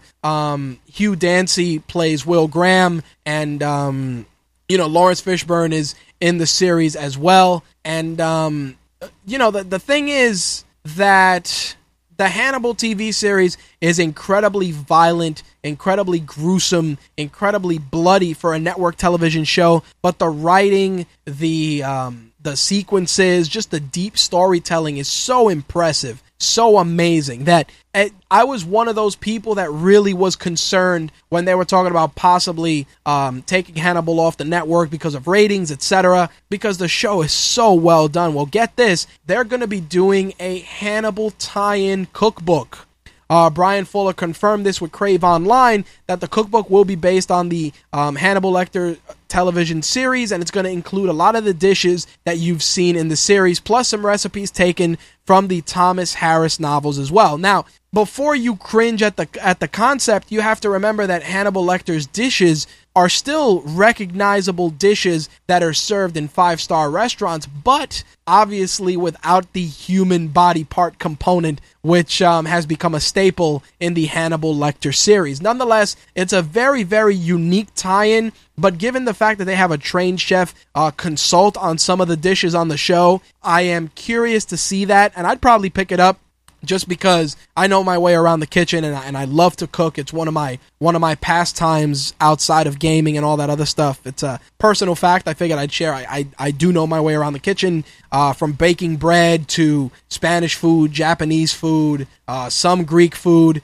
I can get the job done, so I'm curious to see how what dishes are included in the Hannibal Lecter book, because there were some dishes that were shown in the TV series that, before you found out they were made with people, definitely looked incredibly appetizing. So I'm curious for that. I'm not sure when they have that announced, but I will tell you that Season 2 of Hannibal will be hitting stores on DVD and Blu-ray on September 16th.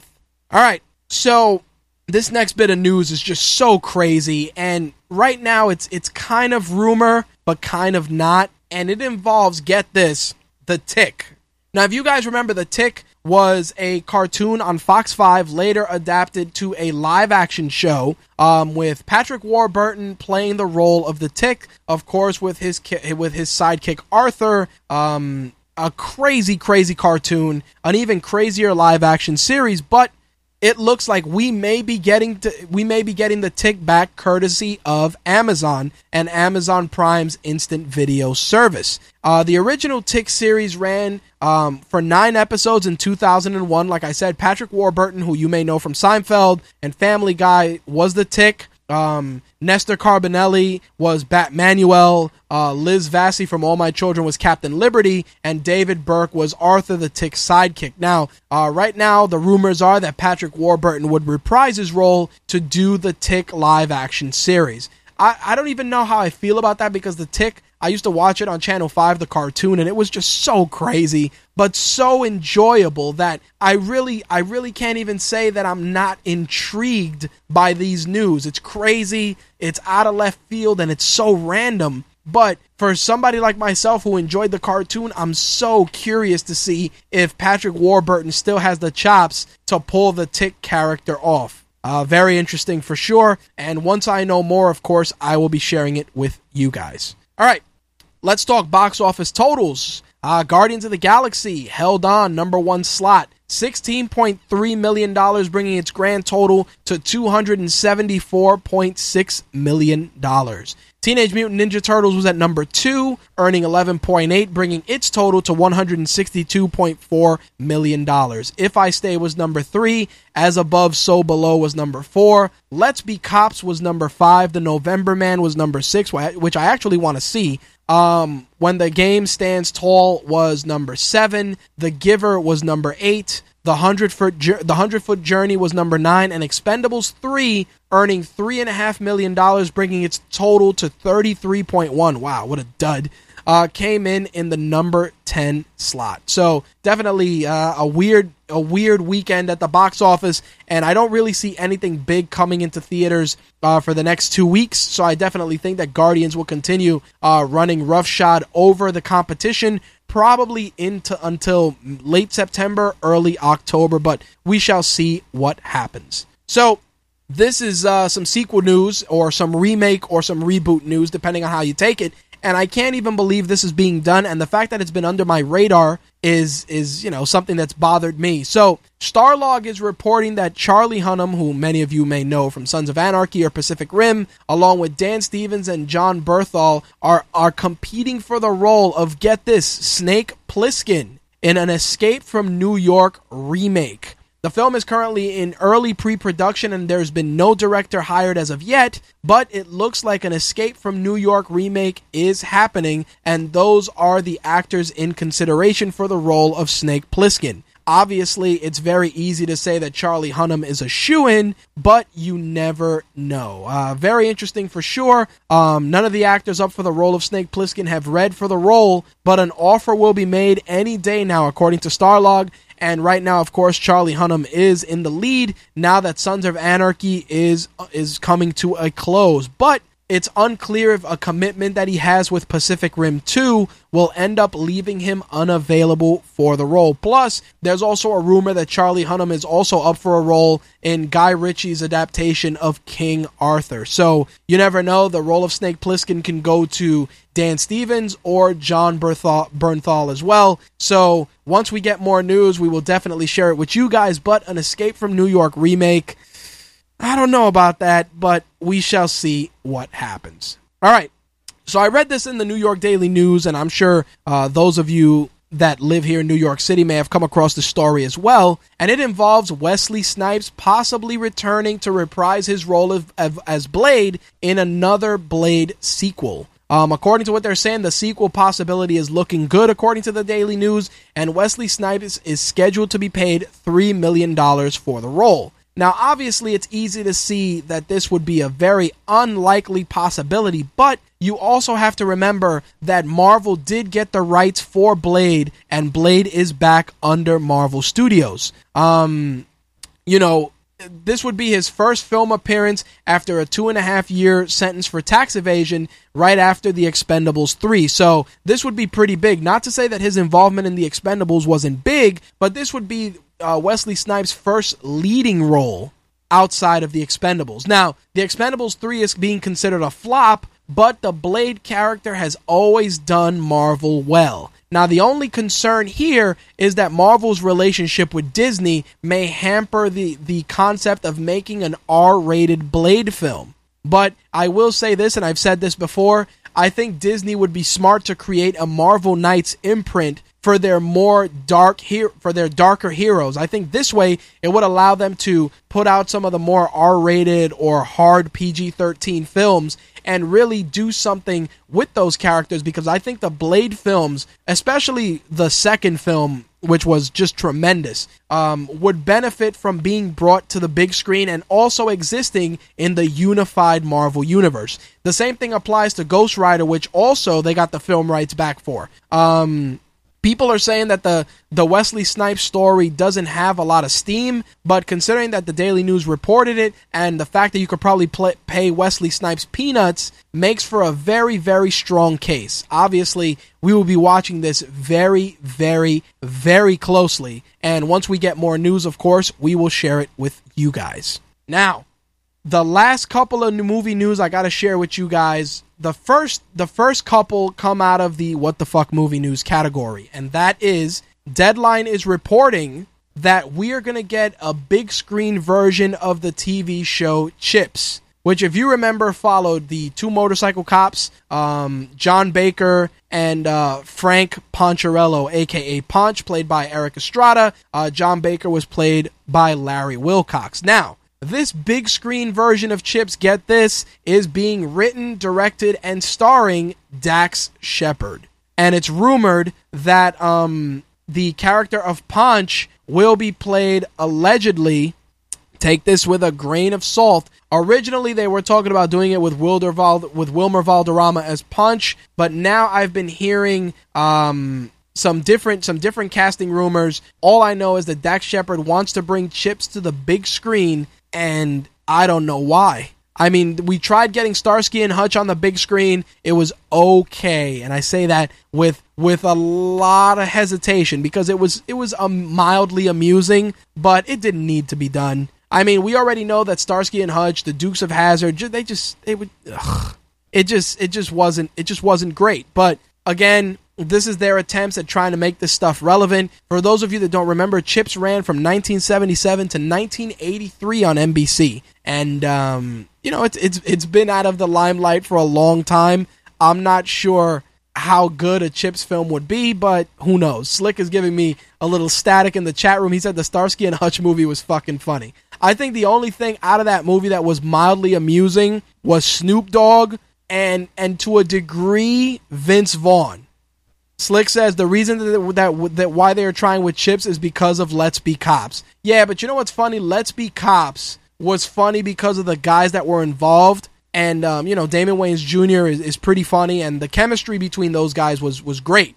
Do I think lightning would strike twice? I don't know. I mean, think about it. We did get 21 Jump Street, which, of course, led to 22 Jump Street, but those films, I think 21 Jump Street and 22 Jump Street, they realized that they couldn't take themselves seriously. If the Chips film follows that same logic of just knowing what it is and not taking itself seriously, maybe it won't be a steaming pile of shit. But in all honesty, do we need another TV series adapted for the big screen? No. Are we going to continue to see it? Of course we are. But I'll say this. I think probably one of my reasons why I'm not super excited is because I'm not a fan of Dax Shepard. I've never liked Dax Shepard. I think he sucks. Even the only time I moderately tolerated Dax Shepard was in Idiocracy, just because Idiocracy was such an over-the-top, stupid movie that I was willing to let his comedic shit slide. But I'm just not a fan, so maybe that's one of the reasons why I'm sharing this bit of news with you guys in such a dismissive manner, because I just can't fucking stand him. I can't. Everything he does, I'm just like, ugh, Dax Shepard is in this movie, fuck that guy. But that's just me. So, we got that. Now let's talk about this other bit of what the fuck movie news, which is in the whitewashing category. Now you're probably saying, Rich, what are you talking about with whitewashing? Whitewashing is the term for films that are done with primarily ethnic characters or primarily ethnic characters in the source material that are portrayed on screen by white actors. Now, let's definitely bring Slick on board for this, because this definitely is something worth discussing. So let me bring him in. Slick, what's up, brother? What's up, man? So before we get your take on this, I want to talk about this. Now, the whitewashing I'm referring to is not just the film Exodus, which is based on the story of Moses with Christian Bale and Joel Edgerton. That is whitewashing in just the most blatant form. This particular bit of whitewashing involves a film, a story who, as soon as you hear it, you know that the characters need to be Asian or Japanese, whatever ethnicity, but they need to be of Asian descent. And that is Ghost in the Shell. Now, for those of you that are familiar with that, you know that Ghost in the Shell, of course, is an anime that pretty much everybody who is a hardcore anime fan knows all too well. So it seems that they're going to plan on they want to bring a live action version of Ghost in the Shell to the big screen. Rupert Sanders is pretty much a lock to direct the film, but the thing that kills me is that the protagonist, Major Motoko Kusanagi, will be portrayed, well, I don't even think they're going to call her that based on who they're getting for this role, and that is Margot Robbie. Now, if you've seen The Wolf on Wall Street, you will know Margot Robbie quite well. Very attractive young lady, but not Asian. Not even remotely Asian. About as white bread as can be. And with that, I want to toss it to Slick. Obviously, Slick, being an anime aficionado, probably even more so than myself, where do you stand with whitewashing, and how do you feel about this in particular? Well, you know I'm not a fan of whitewashing. Of course. This movie is a special case. One, because of the subject matter. Right. I still think no matter what you do, Margot Robbie is a terrible, terrible pick for the Major. I agree. I mean, she's very pretty. Absolutely. But not the person for that. She does not have the build to play the Major. Right. And there's a couple of reasons for that. I mean, first of all, you could get away with a white girl.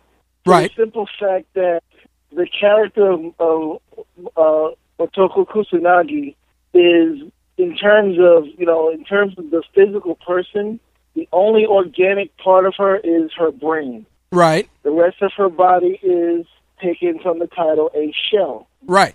So technically, you could pretty much use any girl, but she would kind of need a one, bigger tits than Margot Robbie. Oh, Jesus. Two, a very physical build, because anybody who's seen at least the first Ghost in the Shell movie knows that chick fucks shit up hard. Right.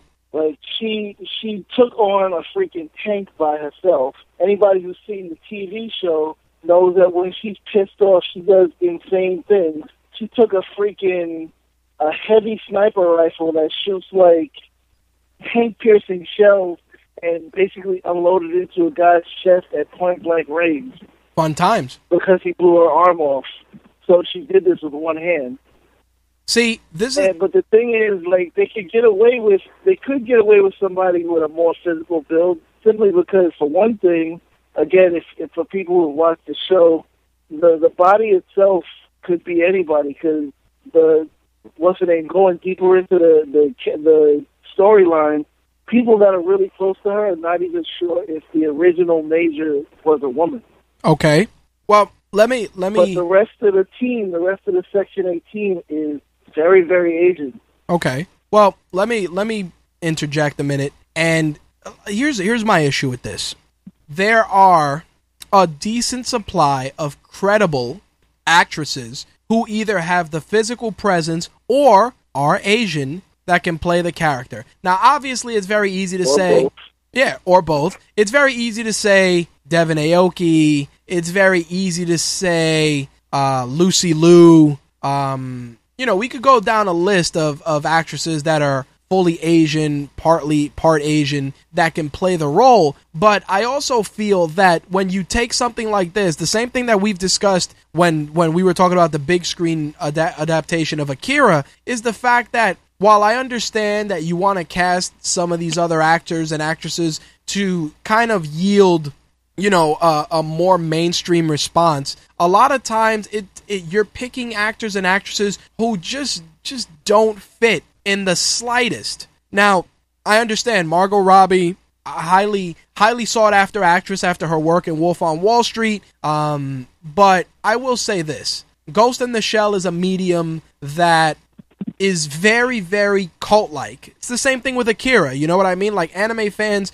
know it immediately. And the thing that gets me is, what made you decide, hey, let's just give this to Margot Robbie? You know what I mean? Like, did you do any research? Did you say, all right, who's out there that we could pitch it to first? Because honestly, I probably would have given it to Lucy Liu. I'll be frank when I say it, and it's not easy. It's not even just because, she's Asian. Yeah, of course, that's the easy one. But Lucy Liu is also a physical actress. You know what I mean? She's done the more physical roles. I mean, we got duds like X versus Sever on that list, but we also got classics like Kill Bill on that list. You get what I'm saying? Yeah, man. It's craziness. But it just bothers me that Hollywood is so quick to whitewash. I mean, even that shitty ass Dragon Ball Z live action film, whitewash like a motherfucker. Or let's talk about that shitty Street Fighter movie with the chick from Smallville. Another festering pile of shit. Whitewashed again. They don't even try sometimes. Seriously, how are you going to do a story about Moses in Egypt and the guy who plays the Pharaoh is white? No, they've already done that, so. Because, dude, I mean, yeah, you could say, well, Yul Brynner wasn't exactly super dark, but Yul Brynner was dark. It's ridiculous. But while I have you here, I'll share the last two bits of entertainment news just to kind of pick your brain on it. The first is that DC loves cranking out TV series, and we already got Gotham, we got Constantine, we got The Flash, we got Arrow. Well, it looks like, according to E! Online, they're trying to do a TV series based on Supergirl. And I have a problem with this. Obviously, the show was pitched to the CW first. It's not going to be airing there, but they are shopping it around. Here's my issue. Obviously, Supergirl got revamped during the New 52, has her own series, and whatever. It's okay, but the thing that bothers me is that, once again, the TV series will be separate from the cinematic universe, even though in the prequel comic to the Man of Steel movie, Supergirl's character Kara Zor-El did appear. With that said, where do you stand with this? Because honestly, I don't even think Supergirl's Rogues Gallery is enough to fill up a show. Agree? Disagree? It's another case of not really trying. It's like it's just really confusing trying to figure out what the hell, like, Warner Brothers and DC are trying to do. It's crazy. In terms of their, I'm not even going to say cinematic universe, just their screen presence. Yep. It's insane. It's so disjointed because, I mean, of course, your views on Arrow aside, they're carving out a pretty decent television niche for characters that are essentially big players in the Justice League. You know what I mean? Like, when you look at the Justice League and most incarnations, yeah, we have the trinity of Batman, Superman, and Wonder Woman, but there's always a Flash. There's always an incarnation of the Flash. Always. There's always a Lantern. Whether it's Green Lantern, Hal Jordan, Guy Gardner, John Stewart, etc., etc., etc., there's always a Lantern. And Green Arrow is always involved in some capacity. And you've established these characters. It's crazy.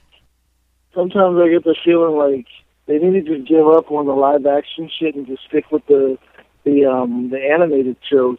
Well, I saw a debate on Twitter, and I was reading it. I didn't jump into it, but this guy put up a post, and I read a little bit of it about why DC Cinematic Universe is destined for failure. And the reasoning is because they want to do it in such a grand scale that they put all their eggs into one basket. Like, think about it. You're doing Batman versus Superman: Dawn of Justice. You've only just now established Superman, but we're gonna toss Batman, Wonder Woman, Cyborg, and Aquaman into the mix in the second film.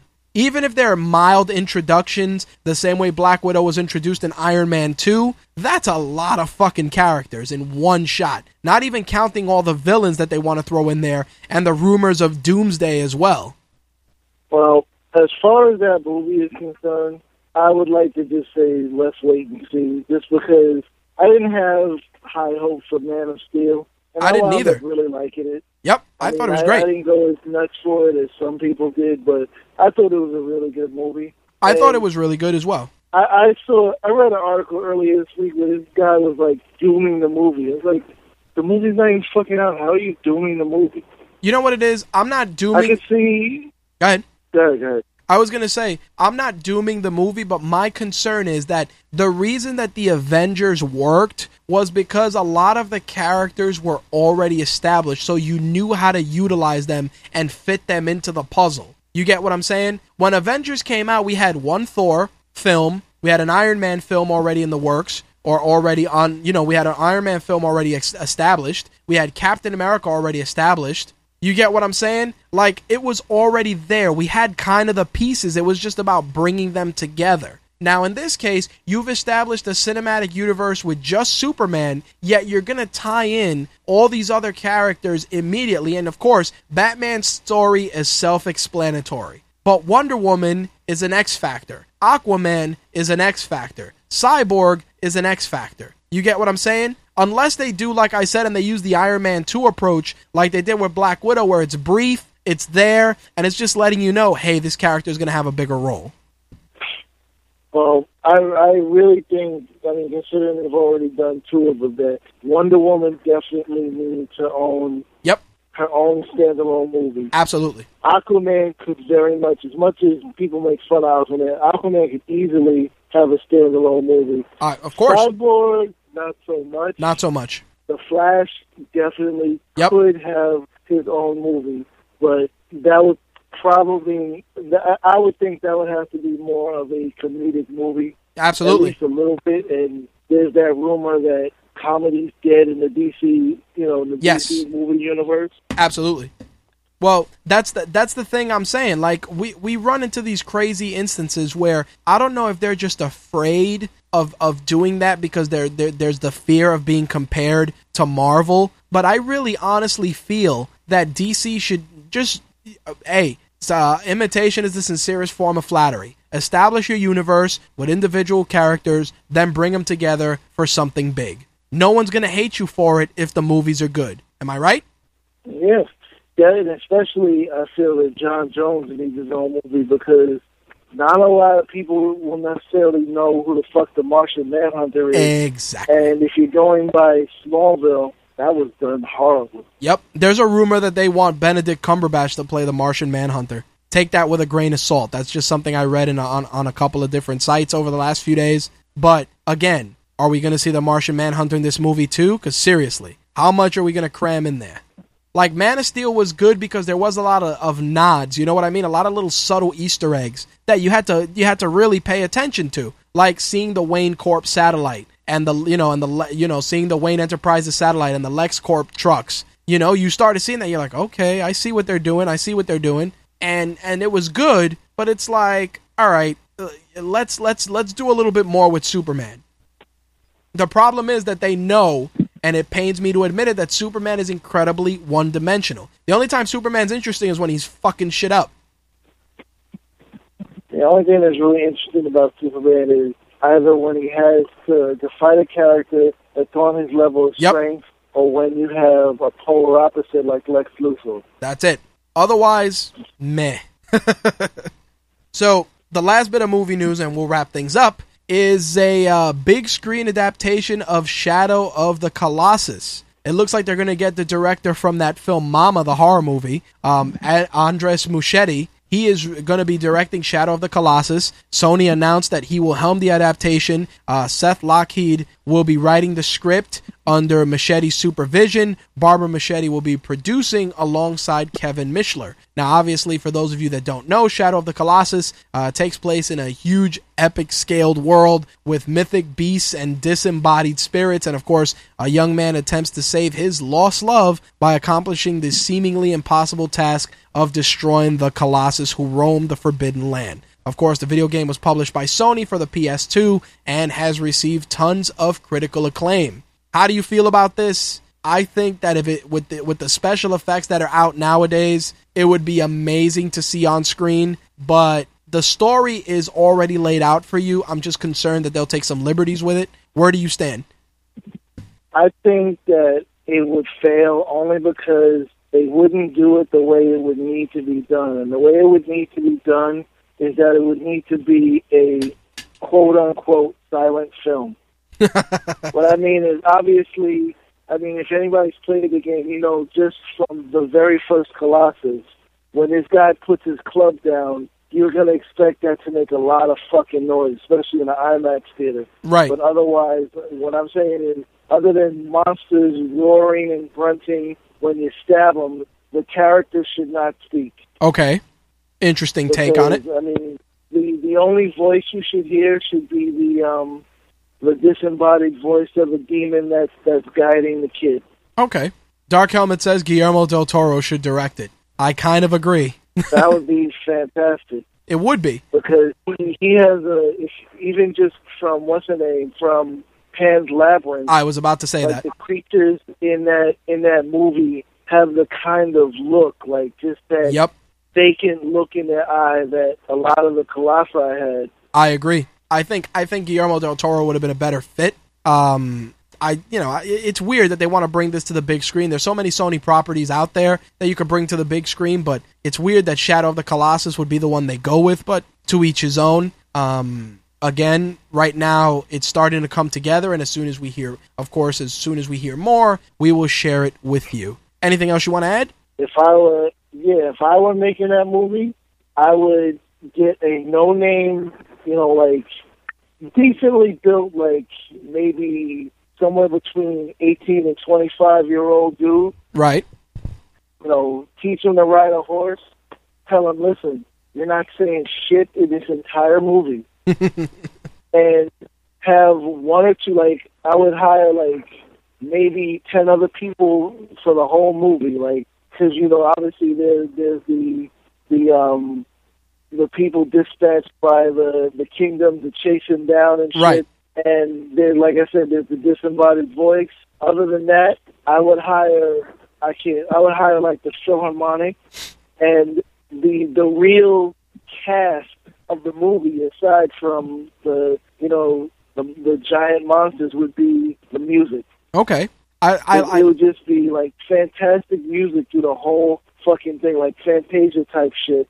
And I like that approach. This kid fucking shit up. I like that approach, but my concern is that going that route, it's similar to the way Sin City was done. A lot of it was all CGI and just a minimal cast. But I probably would use this opportunity to establish a large-scale epic. And while Guillermo del Toro would be great, the only other person I would probably use would be Peter Jackson, because he has a great understanding. And I would have Guillermo del Toro consult on it, much like he's done with The Hobbit. And I think the combined force of those two guys would create an amazing film. I also feel that the narrative, I would probably minimalize the dialogue, but I would personally add more dialogue to it, because you want to kind of have some sort of artistic merit. Don't get me wrong. The beginning of Up from Disney Pixar was completely silent except for the music, and incredibly emotional when you see it. You can say the same thing for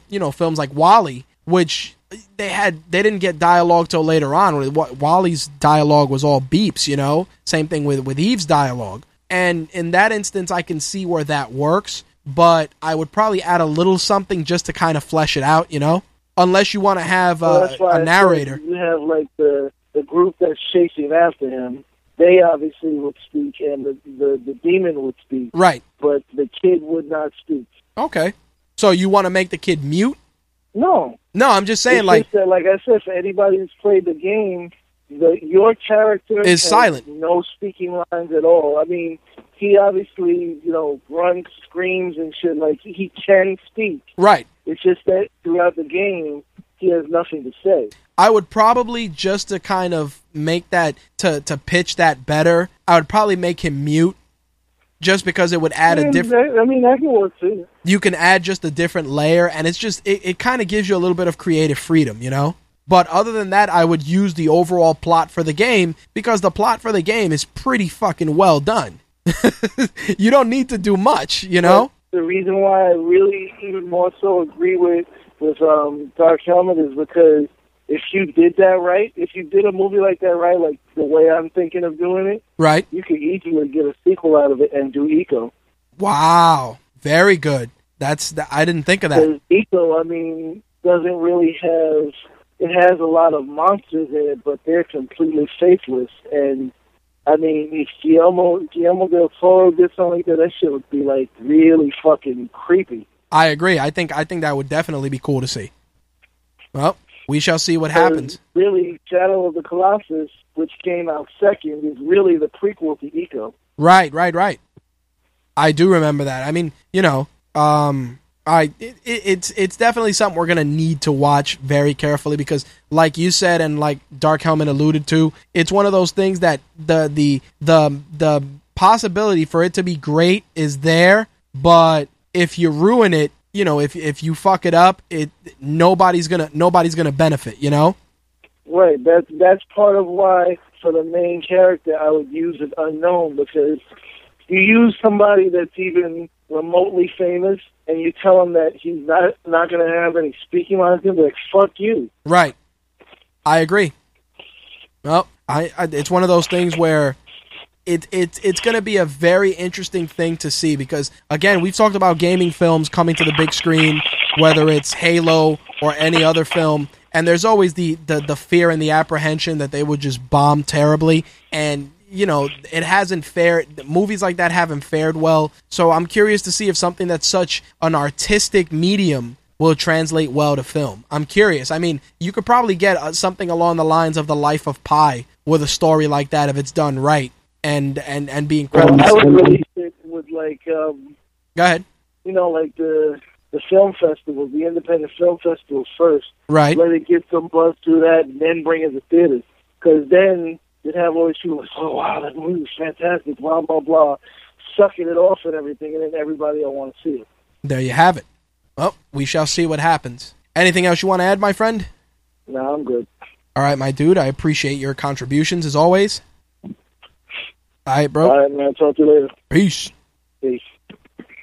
That was our very own Slick. You can find him on Twitter at MTRSlick. And, of course, you can find his content on RageWorks and My Take Radio. And, of course, you can always interact with him on our Facebook fan pages as well. Anyway, let's wrap it up and take it home. We went a little bit over, about a half hour, but it's all good. Let's enjoy these long-form shows for the time being. In any case, let's take it home, shall we? You've just heard My Take Radio episode 241, which broadcasted live Thursday, September 4th, 2014. If you have any questions, concerns, or would like to be a guest on a future episode of My Take Radio, you can email me, mtrhost@mytakeradio.com. You can also use our feedback line, 347-815-0687. That's 347-815-0MTR. You can leave a voicemail message there if you don't want to send an email. And if you want it played on air, we can do that. Or if not, of course, make sure to specify that in your message. To get the best My Take Radio experience, you can pick up the official My Take Radio app,